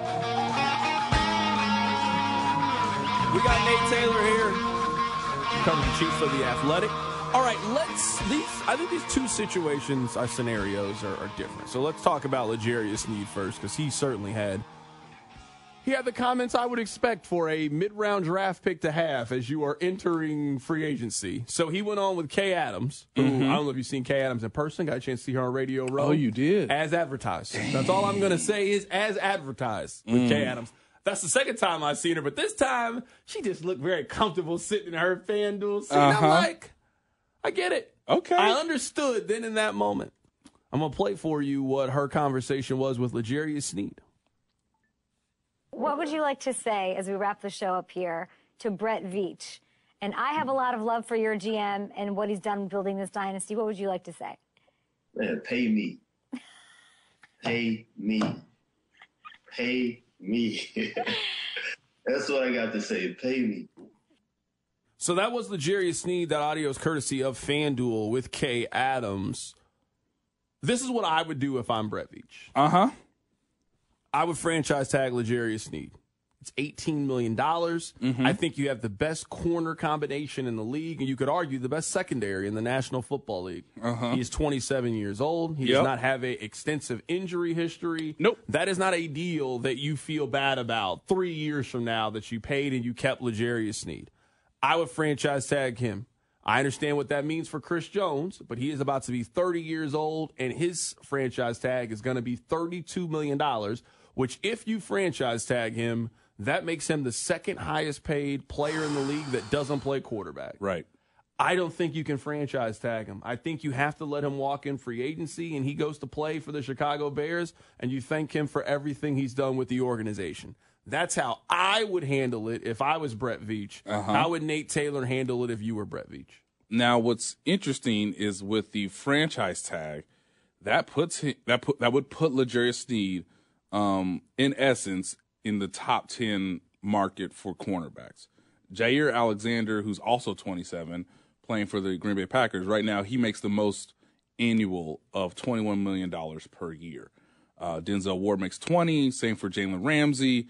Trayvon Diggs makes 19. So, like, obviously he's in that category. Even Travarius Ward makes around $14 million. So 18 is a good, sort of halfway point of what the top of the market is, but also keeps you in line with, your peers in terms of capabilities and obviously what you've done so far in your career. What I think is interesting is could the Chiefs somehow, and this has to work on both sides, but I wonder if there's a 3-year deal that the Chiefs and L'Jarius Sneed could agree on so that you don't have to use $18 million of the salary cap in full. That's one of the things and the lessons that the Chiefs learned when they franchise tagged Orlando Brown, which was 16.6. You got to pay him that regardless of whatever else happens in free agency, the draft, and obviously what goes on in the regular season. If you were to give L'Jarius Sneed a 3-year deal with the potential of it being 2 years of guaranteed spot on the roster, he could then go back to free agency at the age of 29, which would still put him in range if he plays well and obviously stays healthy to be still maintain his status in that like top 8, top 10 of the market of his position. That's probably the easier thing for the Chiefs to do. And it's going to have to come down to L'Jarius wanting to, when does he want to be eligible to go back to being a free agent? Knowing that the franchise tag is the last sort of diabolical card that the Chiefs can play in their hand without you having any say whatsoever as to, what your future could be beyond of next year. When it comes to Chris Jones, the Chiefs realize that they can't franchise tag him even if they moved heaven and earth from a salary cap standpoint, because then you would still have issues with not only just the free agency class of this year, understand that they have to get better at the wide receiver position, but of course you can't even convert a ton of Patrick Mahomes' money to cover the cost for Chris Jones if you were going to franchise tag him, again, with no guarantee that he would be on the roster past next season. So the franchise tag is something that you can negotiate down or negotiate up from, depending on your perspective, from a cornerback position, because it's a more reasonable number. But I do get the sense that L'Jarius wants to be here just past next season, right? And maybe the Chiefs could use the franchise tag to give themselves more time to negotiate with him on a maybe 3-year deal. That's really a 2-year deal. But based on his age and where he is in his career, if you're L'Jarius Sneed, you're saying, okay, well, I want to be someone who's making around $19 million a year, but based on the way the contract is structured, it still gives the team some cap space flexibility to some degree, but it at least ensures my place on the roster in 2024 and 2025. And then obviously, if things go a certain way, I can go back to free agency at 29, which is a very pivotal number when you get to the market in the NFL. Once you're 30, you better be like one of the best. And so even for Jalen Ramsey, who's 30 right now, he will probably never make the contract that he is playing on right now with the Miami Dolphins, even though he is obviously talented and has a certain cachet in the league. With all that being said, Chris Jones has made it very clear, Carrington, that he wants to be with the Chiefs throughout his career. He's never really swayed off of that. I know the holdout was a bit odd and contentious at times. Especially, I guess for me, and I understand everybody's contract is different. I feel like the Chiefs offered you a contract that would have allowed you the opportunity to do that last year. Now, maybe it wasn't everything that you wanted. Correct. But based on your reporting and everybody else's reporting, they put a deal in front of you that would have made you incredibly wealthy. Yes. And gave you the opportunity to stay in Kansas City long term, and you repeatedly said no to that deal. Mm-hmm. So now that you have the same leverage that you had before, you were an all-pro, you just came off a Super Bowl, you had double-digit sacks. Are you now willing to take a 15% less, 20% discount? Because Snead is not taking a discount. Not in the traditional sense, no. And this is a point that I want to make very clear. Based on all the context you just provided, Carrington, you are no longer negotiating with Andy Reid and you are no longer negotiating with Brett Veach. Chris Jones is negotiating with Clark Hunt. If Clark Hunt feels comfortable, meeting you in the middle, then you'll remain a Chief. If Clark Hunt says, no, I trust Brett Veach and his personnel staff in terms of drafting, I want us to, extend this dynasty as best we can with, maximizing the cap space of Patrick Mahomes' contract over the next 5 years and not necessarily putting too much eggs in this one basket for a potential three-peat in 2024. And if there's some animosity, hey, I just gave you what I thought was a really good deal last year, and I had to, to some degree make some concessions to just get you to do your job, even though technically you were under contract. So I think the delicate balance of all this is usually your agent is the mediator between your employer and you. But now, in a weird way, I think Brett Veach and Andy Reid are going to have to be the mediator for Clark Hunt. Because Clark Hunt might say, I love Chris, but I got to pay him how much compared to like Aaron Donald or even Nick Bosa. And I'm sure there will be some discussion about, well, Chris Jones did play better in the Super Bowl than Nick Bosa. So, and he's just as impactful, or he has the ability to play multiple positions and, obviously mess up protection schemes in a way that Nick Bosa kind of can't or has not shown the ability to do. But I do get the sense that like Brett Veach and Andy Reid are they would love to retain Chris Jones. And Chris Jones, I honestly believe what he said on stage at the rally that he doesn't plan to go anywhere. But ultimately the money is Clark Hunt's money, and he's going to have to be the one that says, I'm okay doing this, even if Chris's demands don't really change from what they were 10 months ago. Right now, we're joined in studio by Nate Taylor of The Athletic. Coming up on the other side, I want to give you some time to think about this. You have been with the Chiefs every single step of the way, from OTAs, mini camp, training camp, all the way up until watching them hoist the Lombardi Trophy. I wonder how you're going to remember this season. We'll get your answers to that question coming up on the other side. Keep it right here. It's The Drive. The Drive with Carrington Harrison, brought to you by DePasquale Moore. Car, truck, or motorcycle wreck? Remember, Mike's got this on 610 Sports Radio and the Odyssey app. Kansas City is Justin Reed. You're listening to The Drive with Carrington Harrison on 610 Sports Radio and the Odyssey app.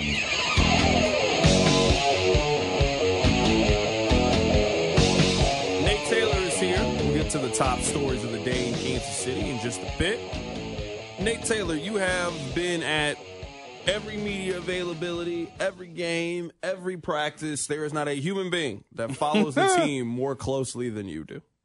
That's a very safe thing to say. There is not a person walking the face of the earth that covers the Chiefs better and more than you do. How are you going to remember this season?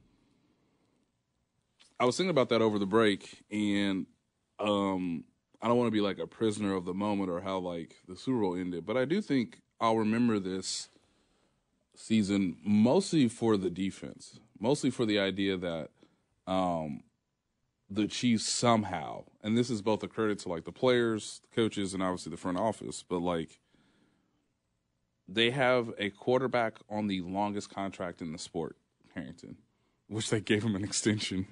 Like after the second week of the season. You might give him another one.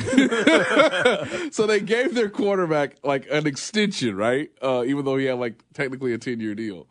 Obviously they have a future Hall of Fame coach, future Hall of Fame tight end. All these things were sort of known. And despite the offensive struggles, and I wrote this in The Athletic, but the one constant in the experiment, all the variables, was the Chiefs' defense. Even without their best player, they still held the Detroit Lions to 21 points in the home opener. Then Chris Jones comes back, plays exceptional in the win over the Jacksonville Jaguars. And in a league that I know from a trend standpoint was an odd year statistically when you look back to like what the league has been over the last decade or so. I mean, somebody's going to score 30 on you, right? Somebody's going to have a really, really good day. And it just might be because you're injured or because you didn't practice well, or, hey, they just maybe surprised you from a play calling scheme sort of, formation matchup situation. Carrington, no one scored 30 on them. The San Francisco 49ers, who I thought had the best collection of skill position players this year, had 5 quarters, essentially. Couldn't score 30. So for Lamar Jackson being as great as he is, for Josh Allen having uber amounts of talent, I think I will remember this season because the Chiefs defense never took a day off, never really had a bad day, and they were always motivated because they knew who was on the other side of the field for them, which was Patrick Mahomes, Travis Kelce, and Andy Reid. And then you insert Isaiah Pacheco being consistent through much of the second half of the year, Rashee Rice's development as a rookie receiver who was the only reliable receiver they had this season. It's amazing that, no one scored 30 points on the Chiefs defense. And that is an immense credit to Justin Reid, Chris Jones, Nick Bolton. Then you get all to the secondary players, Drew Tranquill, Mike Edwards, Brian Cook, L'Jarius Sneed, Trent McDuffie. Then you go to the coaching staff of, Steve Spagnuolo, Dave Merritt, Brendan Daly, Joe Cullen. I mean, they all basically had career years together.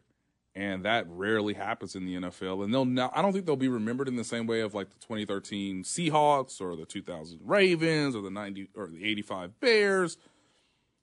But they were the best defense all year, and they proved that there is still some validity to defense wins championships, even though the league itself is always trending towards offensive innovations, offensive advantages, and the quarterback kind of having the last say on every down. I think, at least for me, the lasting kind of impression this team has made is, like, I've made Kansas basketball analogies with them. This was when they fully did it. I don't know how. Like, next season, I know it will happen.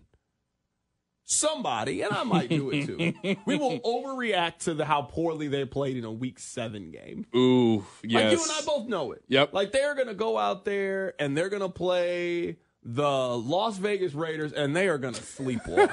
Like, I just know it. I know them. Or the Denver Broncos, or like the Carolina Panthers. Or they're going to have a really bad stretch. I don't know how I can get on here and tell you, hey, man, it doesn't matter.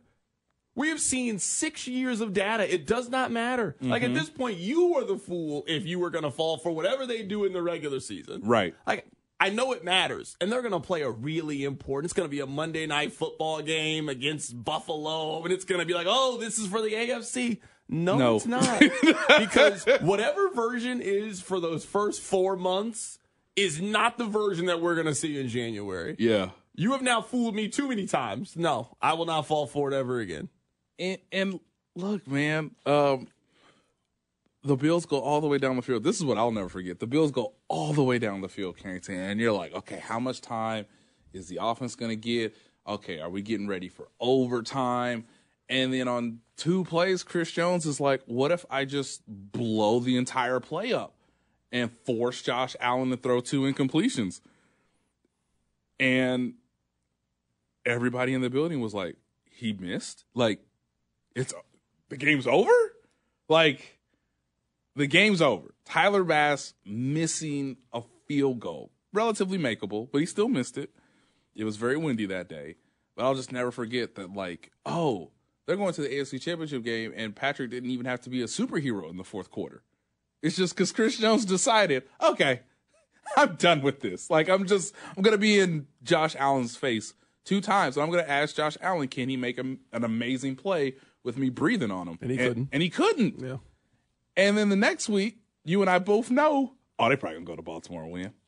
And how quickly that changes, right? From, all right, we want to see what it's like in that first road playoff game in Mahomes' career to, okay, they're going to the Super Bowl. Yeah. Like in a matter of literally hours. And, like, it's cool. Baltimore's had a great season, but, like, there's a chance for a reason. And if you don't get on them early, you're not going to catch them late. And so if they handled the best team in the league in their own stadium, then, yeah, I'm going to pick them to beat the 49ers, even though they are immensely talented.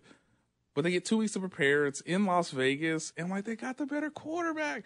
And as I said a few minutes ago, they had the better pass rusher. They had the better corners. They had the better kicker. They had the better coach. They had the better tight end.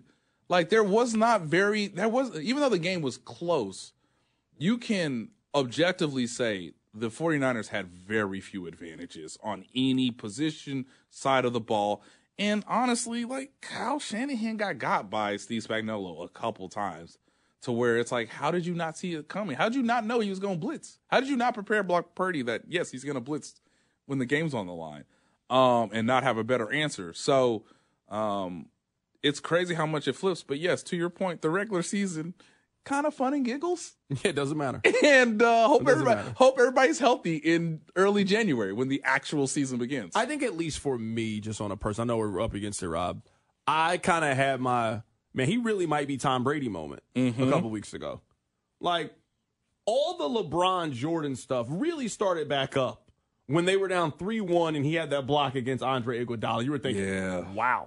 Like that broke my heart, too, because that was a 73-9 team. I'm saying, like, when LeBron did that, yes, I think people had that, he might be Michael Jordan. Yes. I had that moment watching him. I've always had great respect for Patrick Mahomes. I don't know how you can't, but there's always been a gap for, hey, Tom's different than everybody else. We saw 20 years of data. Those 2 drives at the end, how easy it was. At the end of it, I'm thinking, he's Tom Brady. Like, it's not even close. Like, I cannot stress enough how good Lamar Jackson is, guys. I cannot stress enough how talented Josh Allen is, even though he makes some YOLO decisions. There's no one as good in the NFC as Joe Burrow. No one. He's better than all of them. It's better than all of them. And the crazy thing is he's more mentally advanced than even Tom Brady was 6 years into his career. He's more physically gifted than Joe Montana ever was in his career. And even when your most experienced receiver, I cannot stress this enough, guys. I know we only got a few more minutes, but even when your most experienced receiver says, yes, I got a 6-yard gain, what if I turned it into a 4-yard loss? Cool. We won't even need 4th down. We won't even need 4th down. I'll just check it to Rasheed, and then I'll get him again on a crossing route for an easy 1st down. And you're just like, I mean, they could have stopped the game at that point. They gave the 49ers, here's 4 yards. Here's just 4 yards and a down, and it doesn't matter. Like, I'm just gonna go down the field. So, yeah, he's better than Tom Brady was in his 6th season. And the mind-boggling thing is he can only get better from here. He can't get worse, guys. He can continue to get better up until around 31, 33, somewhere in there. Which is a long time from now. Yeah, that's 5 years. Yeah, he's 28. He's 28. He's better than everybody, and he has a chance to continue to get better. Stunning. With by the way, Carrington, when we ever talk, they might have better receivers. They might have solidified their offensive line. There's a whole free agency and draft to put into place. I actually think at some point, like week 8, week 9, we are going to debate if next year's team is better than this year's team, and I think they will be. Like, this year's team never made it look easy. Ever. At no point this season did they look and feel like a great team until they won the Super Bowl. Right. Next year's team, I could easily see them starting off 7-2. It's like, hey, this offense is humming. This offense is really good. It was a very wild turn of event. That is Nate Taylor from The Athletic joining us in studio to recap the Chiefs winning the Super Bowl. Nate, it was good to talk actual football with somebody, man. Thanks a lot. Thank you. It was a great season, my friends. Coming up at the top of the hour, we'll get back to the top stories of the day in Kansas City. Keep it right here. It's The Drive.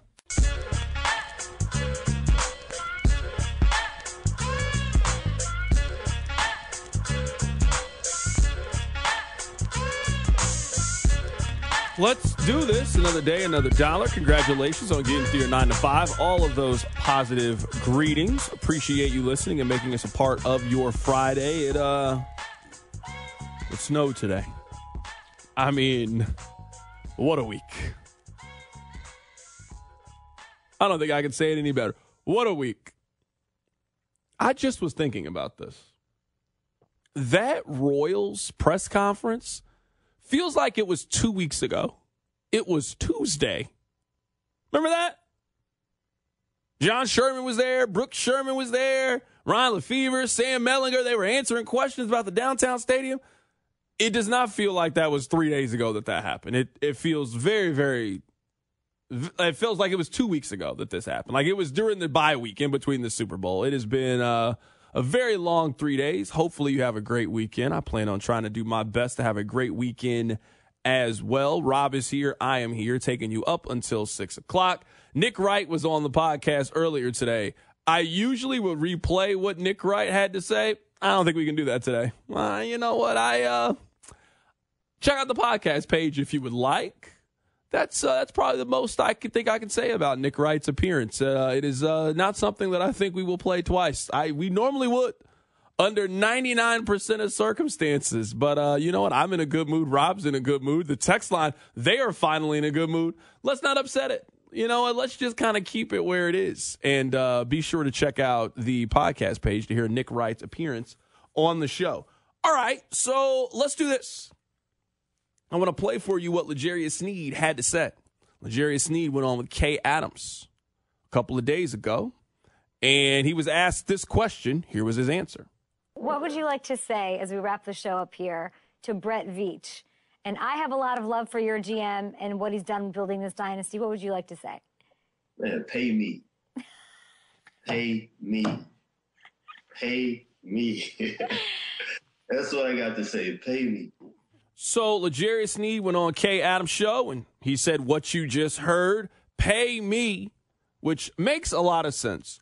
Rob, you asked me an interesting question earlier today, and for those of you that didn't hear my answer, well, let me answer it.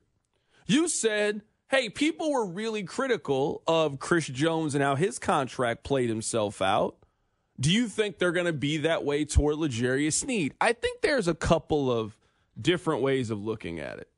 Now, I know this is not it's not every single person, but I think for the most part, people want to see football players get paid. I think the general public understands the physical toll that playing football plays on you. And if you got a chance to really cash out, I think for the most part, people want to see you have success in your job, especially if you were someone who is perceived to have done it, quote, the right way. Sneed has been a healthy player. He has been a productive player. He has never rocked any boats. He has never caused any problems. Sneed has just done what most of us do. You try to keep your head down. You try to go to work. You try to do the best that you can. You've gone home and mind your business. I think that is the perception around L'Jarius Sneed. He is now in a very unique position that not a lot of people get a chance to be in. He's got a chance to really cash out. And if he plays the next month of his life correctly, he has a chance to significantly change the life of every person he is close to. I think Sneed has a chance to sign a $90 million contract in the next month. You got a chance to see money that none of us will ever see. I think people understand that, hey, you got to do what you got to do. I understand the business side of football. I know you can't pay everybody. Hey, you got a chance to go ahead and cash out. And as long as Sneed doesn't badmouth the organization on the way out, and there's no reason to think that he would do that, I think that people will be happy for L'Jarius Sneed if he signs this big-time deal. Now, this is my take. This is not even my prediction of what I think is going to happen. This is what I would do if I'm the general manager of the Kansas City Chiefs. I think they are elite. I think they are the best. Number one at three things in the National Football League. Head coach, he's coming back next year. Quarterback, he is also coming back next year. I think they have the best secondary in the league. It's hard to argue based on what I just saw them do over the course of the last 5 months for me to think otherwise. I think you have the best 1-2 corner combination in the league. I'm not ready to give that up. You have a 27-year-old who has been relatively healthy over his NFL career, whose contract is now coming up and is going to make $18 million. Now, I know that's a lot, but in a team-building exercise, it is really not that much money. I think you got to keep L'Jarius Sneed. So I would franchise tag L'Jarius Sneed and negotiate a long-term deal with him, and I would be willing to let Chris Jones walk. I understand what Chris Jones means to this organization. I appreciate what he has accomplished. He's about to turn 30 years old. And if you look at how much it's going to be to franchise tag him at $32 million, that will make him the second highest paid non-quarterback in the National Football League. I don't know if you can give out that contract with all the contracts that you got coming up over the course of not just this offseason, but next offseason. We're entering a very interesting time in Chiefs offseasons. They got 2 really important offseasons where a lot of the young talent that they have drafted and developed, their contracts are coming up or they are due for an extension. If you're Trent McDuffie, and let's say that next year he goes out there and he's even better, you're going to have a young corner who has been a first-team All-Pro in back-to-back seasons and is 22 years old. That guy gets paid.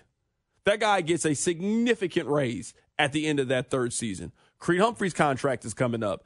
Trey Smith's contract is coming up. Nick Bolton's contract is coming up. A lot of the young core pieces that you have gotten at significant deals because they've been on rookie deals, their contracts are now coming up. So you got to be really selective about who you want to keep and who you don't want to keep. And I would hate to have to lose a 24, 25-year-old because you have a 31-year-old player under contract long-term on your team. You and I both know how this game is. It is about getting younger. It is about getting cheaper. It is about getting faster. And you are about to start entering the point where these guys, in theory, are entering their prime. Chris Jones is not entering his prime. And you and I have both seen how quickly things can turn in the National Football League, that we always think, oh, this guy's got 3-4 years left. That's not how the NFL works. I would keep L'Jarius Sneed. I'd franchise tag him. I'd negotiate a long-term deal, and I would go let Chris Jones play for another team. Now, I don't know where that team could be. It could be the Chicago Bears. It could be the Houston Texans. I don't know what team he's going to go play for.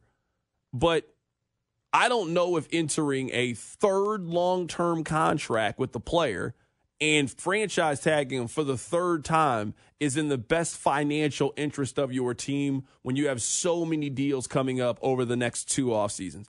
I personally will let Chris Jones walk, and I would franchise tag Sneed and pay him long-term. So I actually thought that was the Chiefs' plan at 201. Like, when we opened the show and we played that audio, I was like, yeah, I think they're going to take the Carrington plan. Brett Veach is going to do what you said. He's going to, like he always does, prioritize the younger talent. He's going to thank Chris Jones for his time. Chris Jones is going to be a great-looking commander one day. That's how I felt it was going to play out at 201. But Carrington, when the news broke at 3:30-ish from Ian Rappaport that the Chiefs have decided to pick up the option on Chris Jones, basically pay him 4.25 in incentives, but it allows them to retain the right to franchise tag him yet again. What I think the Chiefs are going to do pivoted because it hit me. And you're the one that says this a lot. Contracts in the NFL don't happen, hey, the contract's over, let's start negotiating. You negotiate well ahead of time. More times than not in the NFL, when you are going into the final year of your contract, we kind of know if the team has plans to keep you or not. There's either been reports, conversations, rumors, whatever the terminology you want to use, there's usually some smoke to the fire of player X entering the final year of his deal and team Y is trying to retain him, which was the situation last year with L'Jarius Sneed. Did we hear a single report they were interested in retaining him long-term? Not from people like us, the opinion makers. I'm talking the Rappaports, the Schefters, the James Palmers, the Nate Taylors, the people whose job it is to say, hey, here is a report I have for you. None of them said that. Zero. Meanwhile, every time it has become available, the Chiefs and Chris Jones have negotiated. Now, it went horrible last summer, but they have negotiated, and they have always both been open about the fact they want that player long-term, and that player wants to be here long-term. The fact the Chiefs reopened the ability to tag him, which you can then extend him in that tag window, makes me think the Chiefs realized we are going to thank L'Jarius Sneed for his work. We love L'Jarius Sneed, but we can turn and burn and make corner great no matter what. We have an all-pro even without Sneed on the roster, and we need another all-pro on this defense. We need the guy who has made enough plays in 2 Super Bowls. The Niners are 0-2 against us, and that guy is Chris Jones. I think the Rappaport move today signaled to me the Chiefs are far more interested in keeping Jones long-term, or at least negotiating a long-term deal, than they are Sneed, because we've never, ever, ever heard about hopes, dreams, goals of keeping Sneed long-term from the report makers in the league. Where I think is very different, though, is I think this is the best free agent that they've had under this organization, and this is probably the first one that you really want to keep. I didn't hear a whole lot of people arguing to keep Kendall Fuller when his contract was up. I didn't hear a whole lot of people arguing to keep Charvarius Ward when his contract is up. Who have they let go in the last 4 years that you felt, hey, this is a guy that they really need to keep? I think we are now entering that phase of the Brett Veach era of, hey, a lot of these young guys that have helped you win championships, their rookie deals are expiring. So a couple of texts. C-Dot, what if Chris Jones is willing to take a super friendly team deal, or is it no Jones no matter what? I think the time for super friendly team deals with Chris Jones is over. If they franchise tag Chris Jones, he will instantly become the second highest paid defensive player in the National Football League. If you owe me that money regardless, I am not giving you that money back. I know this is different, but we all have an employer, right? In what scenario are you giving them back money? Especially when they have put themselves in the situation. If they franchise tag Chris Jones on Tuesday, regardless of what, Chris Jones has to never talk to Brett Veach. They owe him for next season $32 million. Where the only player in the league that doesn't play quarterback that makes more money than him is Nick Bosa. And if I'm Chris Jones, I feel like I am on Nick Bosa's level. So if you want Chris Jones on the team, and that is a fine position to have, someone says, C-Dot, this is a bad take, I'm not letting Chris Jones walk, then you are prepared to make Chris Jones the highest paid player in the league that doesn't play quarterback. And are you willing to do that? Because my take on it is I'm willing to pay Sneed, and with the money that we're not going to give Chris Jones, I'm making a significant addition to the wide receiver room. Because if we were playing that you got to play everybody, you have 2 choices. You can franchise tag Sneed and use that available money to go out in free agency and get basically anybody you want that's not named T. Higgins, or you can pay Chris Jones. What team building exercise do you think is best? I'd rather have Sneed and I'd rather go get Calvin Ridley, if those are my 2 choices. And I think that the option A, I'm telling you, of Sneed and Calvin Ridley, in the end is probably going to be even a little bit cheaper than having Chris Jones. Like this time of cheap deal for Chris Jones, this is the 3rd time you franchise tagged him. There are no more deals to give out if I'm Chris Jones. I'm about to be 30 years old, and this is my absolute last chance to get paid.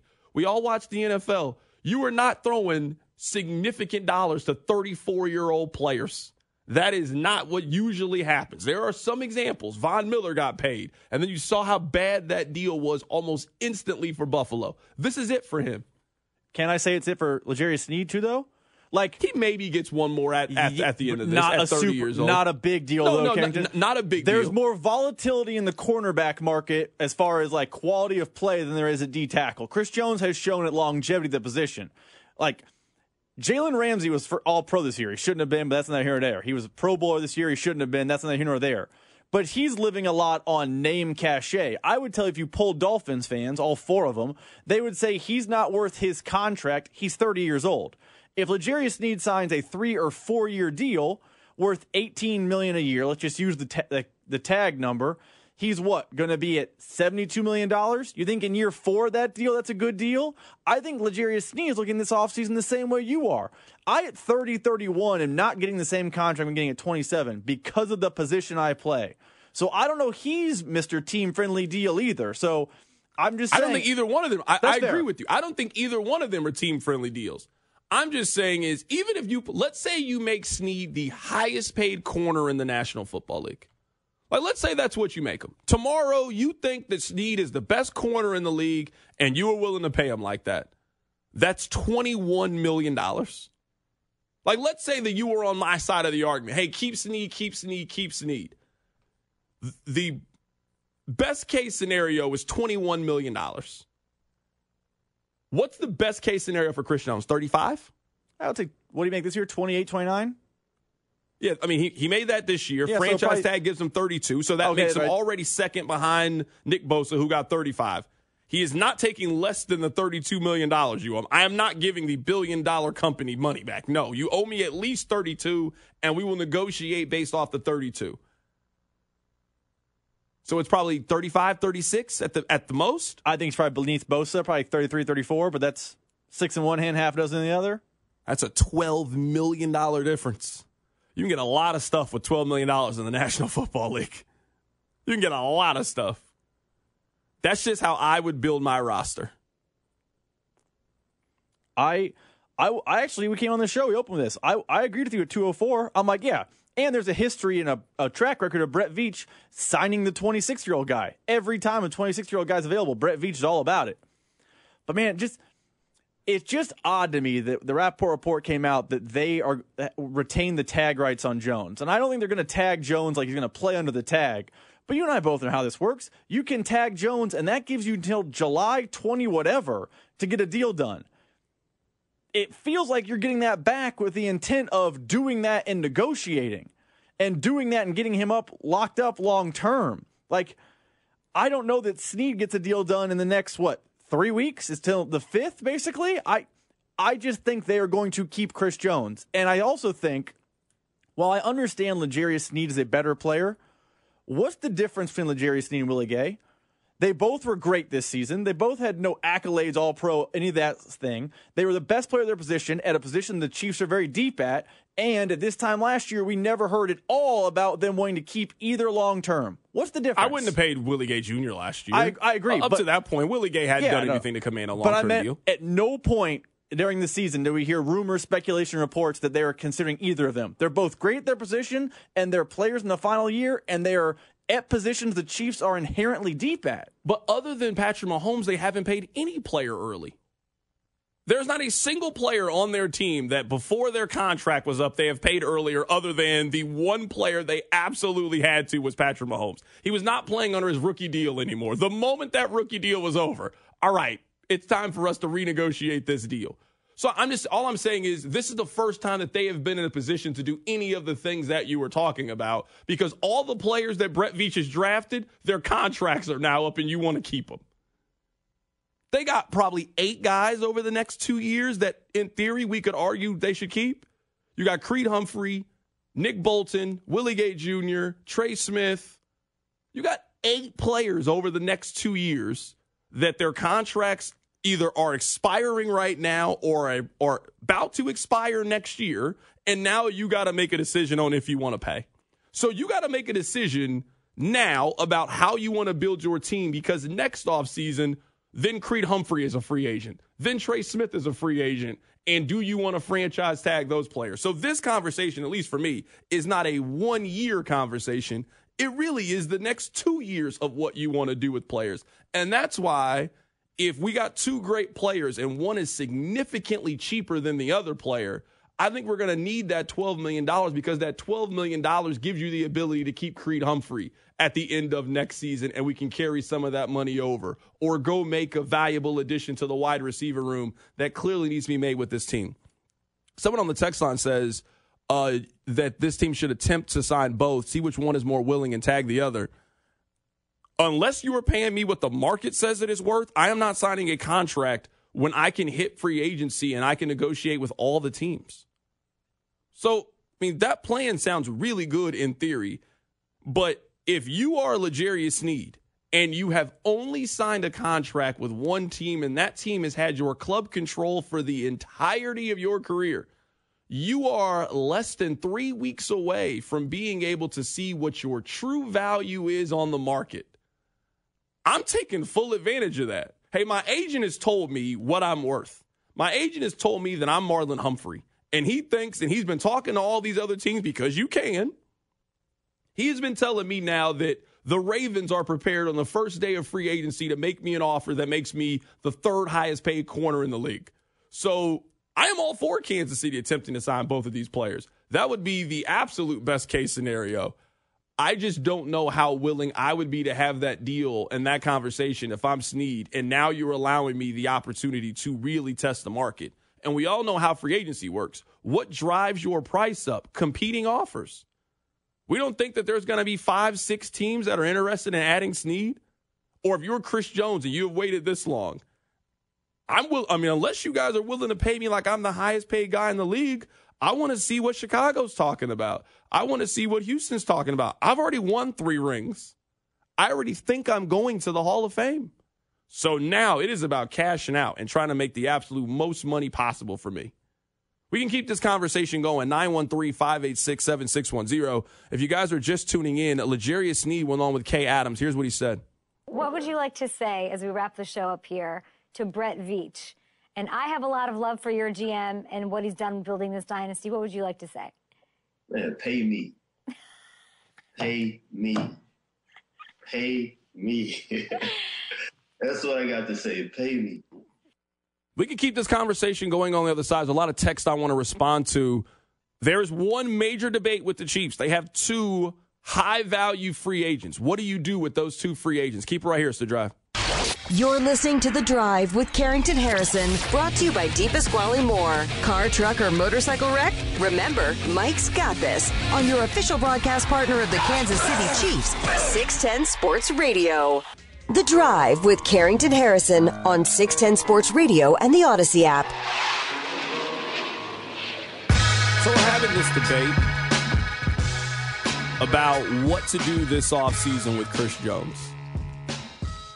At least in this, and I'm sure people are willing to make this.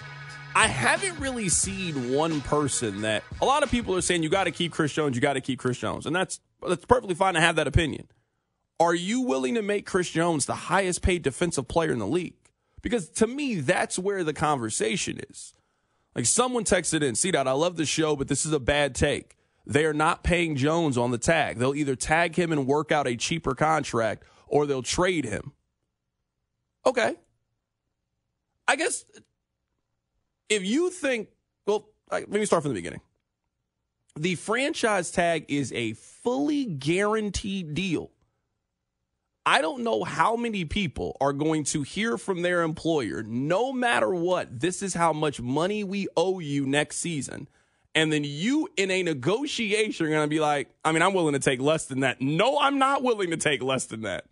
We can agree on how much my raise should be from this number, but I am not interested in taking less than the number you were guaranteed to pay me. No, not at all. That's not part of, I don't even know why we're having this conversation. You owe me $32 million. I'm not taking $28 million. No, you're just going to give that money to somebody else. That's my money. I want to keep it. I also think in this conversation, we make the tag and trade seem far easier than what it is. The last 20 players who have been tagged in the National Football League, only 2 of them have been traded. I don't think you can trade Chris Jones at $32 million in a month. I don't think you can. Number one, it locks up your salary cap space until you actually trade him, so you can't go out and make moves. Like, you can't go out and make moves because your money is tied up into a player. And if I'm another team, you have already communicated to me that you don't want to pay Chris Jones. You've communicated it now in 2 off seasons. You were calling me about trying to trade a player, and then last off season, I watched the game, and he was watching your team play because you couldn't agree on a deal. I'm not giving you a first-round pick for that player. I'm not giving you the 45th overall pick so you can turn that pick into a player that's going to help beat us? No, this is your problem. You figure it out. We're happy to pay Chris Jones. But we are not giving you a first-round pick for now the right to negotiate a deal with Chris Jones. No, we don't need your help to negotiate with Chris Jones. I think the Chris Jones conversation is far more complicated than people are giving it credit. I think you could probably tag and trade Snead if you want to. Snead at $18 million. Is a team willing to give you a second-round pick to negotiate with Snead, and then they make him Jair Alexander? I think that's a possibility. But you are not franchise and tagging a 30-year-old defensive lineman to now give a team the opportunity to pay him $35 million. That is not how this is working. We're just going to disagree on this basically all offseason. I think Chris Jones is the more important player of the Chiefs' defense. I think the Chiefs' defense is less equipped to lose him. And I, as a Chiefs fan, it's not my money. Clark Connors make this decision. Brett Veach made this decision. I, as a Chiefs fan, am fine with him being the highest paid non-quarterback in the NFL. I think you can make the argument he's the best pass rusher in the NFL. It's him, Myles Garrett, T.J. Watt, Nick Bosa. They're all in the same conversation. Chris Jones is probably going to Canton one day. Chris Jones is racking up all pros. Chris Jones is looking more and more like Aaron Donald every single season and is integral to what the Chiefs do. And he's not just interior D-line only. He flexes up to the outside. He does a lot. So I'm cool with paying him, and I'm cool with walking on Snead.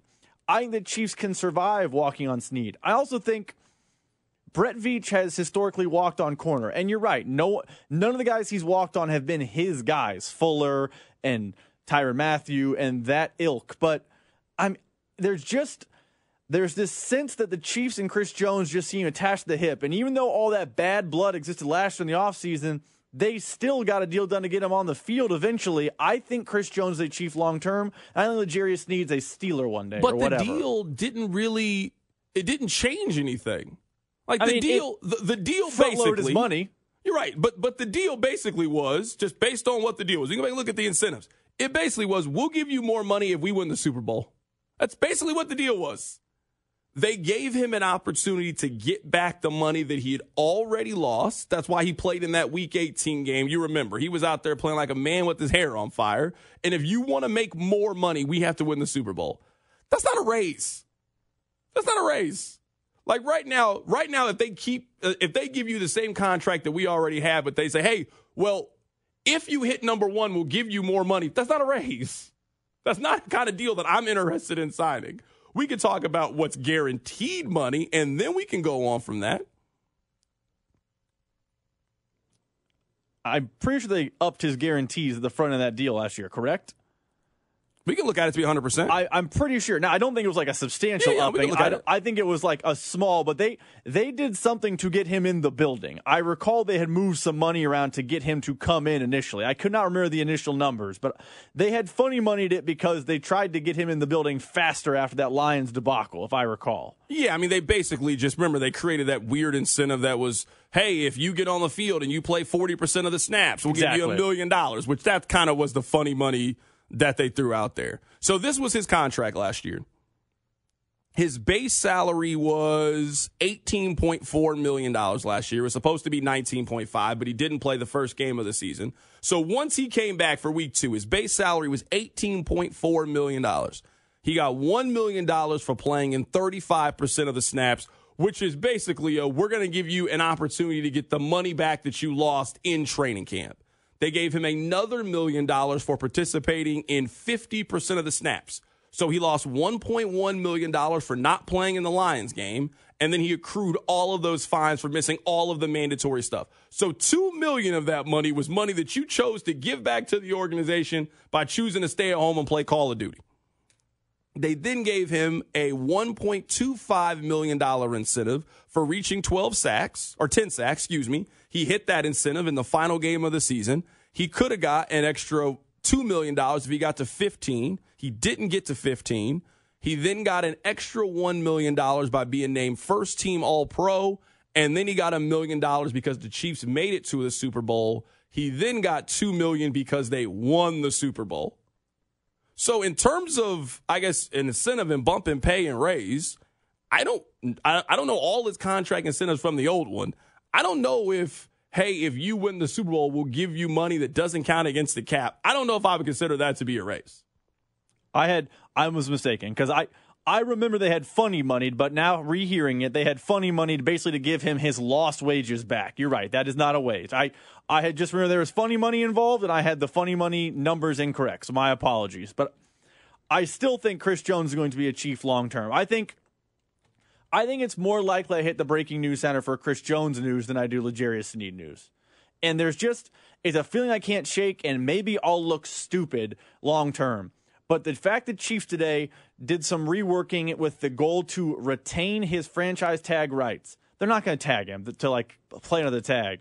But you can tag him to give yourself 5 months to negotiate with him. Seems notable to me. And like I said, maybe Brett Veach is just doing this because, hey, he's a kind guy. Here's some money, but we're not going to keep you at all. But the fact they funny moneyed up the stuff today to get those rights back is something that I can't shake, and there has to be a bigger plan, and that seems of note to me. And I think that's the debate that we'll have over the course of the next couple of days and weeks as we prepare for this. I mean, the window opens up on Tuesday, and they have 2 weeks to make a decision about what they're going to do. You cannot franchise tag both of these players.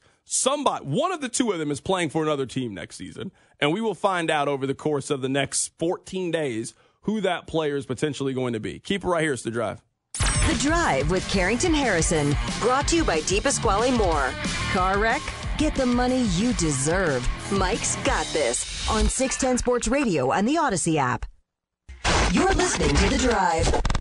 Now CDOT's got one extra point. Rob, I just saw Mecole Hardman getting ready for the celebrity game. And on the back of his shirt, it said, Mr. Walkoff. I want Mecole Hardman to get everything he can out of these 15 minutes. I've really enjoyed it. I want him to get all of it. He started the season with the New York Jets. Started the season with the Jets. He did not play on the Jets. Let's be clear. He was not playing on the Jets. He then got traded. Before the Super Bowl, he had probably made one play for the Chiefs this year. Remember, he had a punt return in the Chargers game. I mean, he probably has many positive as negative plays. He had the one punt return fumble in the Broncos game. And now, I would say he is now a part of maybe the coolest picture of Patrick Mahomes' career. I mean, that picture of Mahomes with his arms out and Mecole has just scored a touchdown is probably the image of Mahomes' early career. He might have a picture cooler than that, but I don't know how you have a much better picture than celebrating the fact that you just had a game-winning touchdown pass in the Super Bowl and the excitement that you feel in that moment. Life comes at you really, really fast, man. Really, really fast. Congratulations for Mecole, man. I'm so happy for him. Do you think Mecole's back on the team next year? No, but we talked a lot about how MVS is Christian Cologne. Mecole might be Christian Cologne. Talk about a moment in time that has washed away a lot of fans' sour taste on him. He wasn't super popular from 19 to 23. He wasn't as unpopular as MVS. And now, if he never plays for the Chiefs again, he can always come back, man. Bang the drum, baby. Mecole Hardman, you scored that touchdown in the Super Bowl. Yeah, no, you're right. Went from villain to hero very quickly. You know what? Me and you will remember it because we're weirdos. That story of him at training camp not finishing the route and Mahomes yelling at him disappears to history. You want to know why? He finished the route that mattered. Somebody just said Mecole has to be laughing at Tyreek, even though he wasn't supposed to be on the team. He still gets to pick up a third ring. I mean, the person that really, is screwed in this really should be Sky Moore. That was Sky Moore's touchdown. That was Kadarius Toney's moment. Kadarius Toney should be the one playing in the celebrity game today. Sky Moore should be the one that went on Jimmy Kimmel's show a couple of days ago. Not Mecole Hardman. That's the one who should really be mad. That was your moment. He took your touchdown. They ran that same play for somebody else last year. You showed her that new restaurant. She took her new boyfriend there. You know you mad about that. That's what the Chiefs did. They running that play for everybody. Noah Gray's hot right now, bro. They ain't never ran that play for me. Not once. Blake Bell's pissed. Why haven't they run that play for Blake Bell? So he could score. He'd be the Super Bowl MVP. He'd be the hero. He'd be the one getting all the credit. They tried their one play this year for Blake Bell. It was the fake tush push, and it went bad. No, it wasn't fake. They ran it. It just didn't work. It was their version of the tush push, and they had ride James Winchester to glory. No, it just didn't work. Before we get out of here, a couple of thoughts. They are very unrelated to each other. The first thought. Taylor Swift is always going to be good money to me. I don't, at this point, I don't care how you feel about Taylor Swift. I don't care if you like her music. I don't care how many times they show her on television. Taylor Swift is always going to be good money to me. If you drop $100,000 in the midst of everything that's going on and you are clear across the world and you still think enough of Kansas City to make that sizable of a donation, you are good money to me. Salute to you. I don't have anything bad to ever say about Taylor Swift ever again. I mean, I haven't said any bad things, but you know what I'm trying to say. She is always going to be, her money is no good here. I don't need it. No, thank you. I appreciate you for showing the love to Kansas City that you have shown over the months that you have been here. And I am very appreciative of your donation, as I imagine the family is very appreciative. $100,000, you have paid for a lot of things, Taylor Swift. You are good. And anybody saying, well, she's a billionaire, she could have gave more. Stop it. She gave $100,000. It's a lot of money. A whole lot of money. To people that you do not know. I give her all the credit in the world. Salute to you, Taylor Swift. You have all my credit, all my love. I'm here for you. I did see that my boy Giancarlo Busio, I heard he dropped a little 5-piece. I heard he dropped that. Gianluca Busio. Yeah, dropped a little 5-piece nugget on him. Mm-hmm. Salute to him. Man, that was my guy, man. I mean, he's thriving where he's at. Is he on Sporting? But I don't care. Okay. He was supposed to be my guy. He was supposed to be every Tuesday. He was supposed to be a guest on this show. Who can we get next year on Sporting as a regular? Text line, who would you like? We're going to request the same Sporting player every week, and we're going to have him over the summer. Who should that player be? Rob, who do you think it should be? You're looking for fun and energetic? You're looking for You think I want to break down their game against the New York Red Bulls? I mean, I feel like this show's going to spend a lot of time on the game against Miami. I don't think we're going to spend a lot of time on Messi coming. Messi coming. What else do we need to do? What else do we need to talk about? Messi coming. That's what I'm here to celebrate. That's the only reason why I'm going. I'm not going because Sporting is playing. Messi could be playing Bishop Miege soccer team. I'd still go to the game. I don't care what the score is. I just want to see Messi score one time and I'm good. I don't need anything else. I got my money's worth. Got everything I came to see here. Someone said Pulido. What's his first name? Alan Pulido. Alan Pulido? Alan Pulido. Is he good? We like him? He's their best scorer. Would he be a good guest? I don't know. I remember we had Daniel Shalhoub on the show before. Johnny Russell will be a good one. Yeah, I remember Johnny. We had both of them. We had Daniel and we had Johnny in studio before. Johnny's the captain. Let's have a soccer player from both teams on every week during the summer. Let's have a current and a Sporting Kansas City player on the show. Are you excited about this? I am. Okay. When the national team comes in, I'm going to try to get Pulisic on the show. You can interview him. I know you really want to talk to him. You don't want to hear me talk to Christian Pulisic. You want to talk to him. And that's fine. I'm willing to you know what? I'm willing to step aside and I'm willing to let you do the interview because you're my friend. I don't know. I think it'd be fun to hear you talk to him. What's up, man? Just tell me about your life. I would just ask him questions about you. Hey, Rob's a big fan. Right now, would you rather have, right now you get two options. You can get Patrick Mahomes to sign a jersey for you and just, hey, Rob, I appreciate all your help. Or Christian Pulisic signs one and says, hey, thank you for being a big fan. Which one would you rather have? You get the game-worn Mahomes jersey from week 1 or you get the game-worn Pulisic jersey from when they're here in June? Probably Mahomes, but it's really close. I might even lean Pulisic because I could probably get a Mahomes in some form or fashion. Yeah, no, we could probably get you a Patrick Mahomes autographed jersey between now and the end of 2024. Someone said Captain America is bigger than Patrick Mahomes. Talking about Derek Jeter? Because Christian Pulisic is not bigger than him. And there's not a city in America in which that is the case. Where could Christian Pulisic go? Not where Pulisic, it's but more of a not Christian, but I could see Messi in Miami. Yeah, of course. No, I'm saying he said Captain America. I'm saying there's no place that Pulisic can walk around the United States, and I don't even know people are bothering him if he's walking around in Kansas City. I don't know what that man looked like. I'll let Daniel Craig take you guys home. Have a great weekend.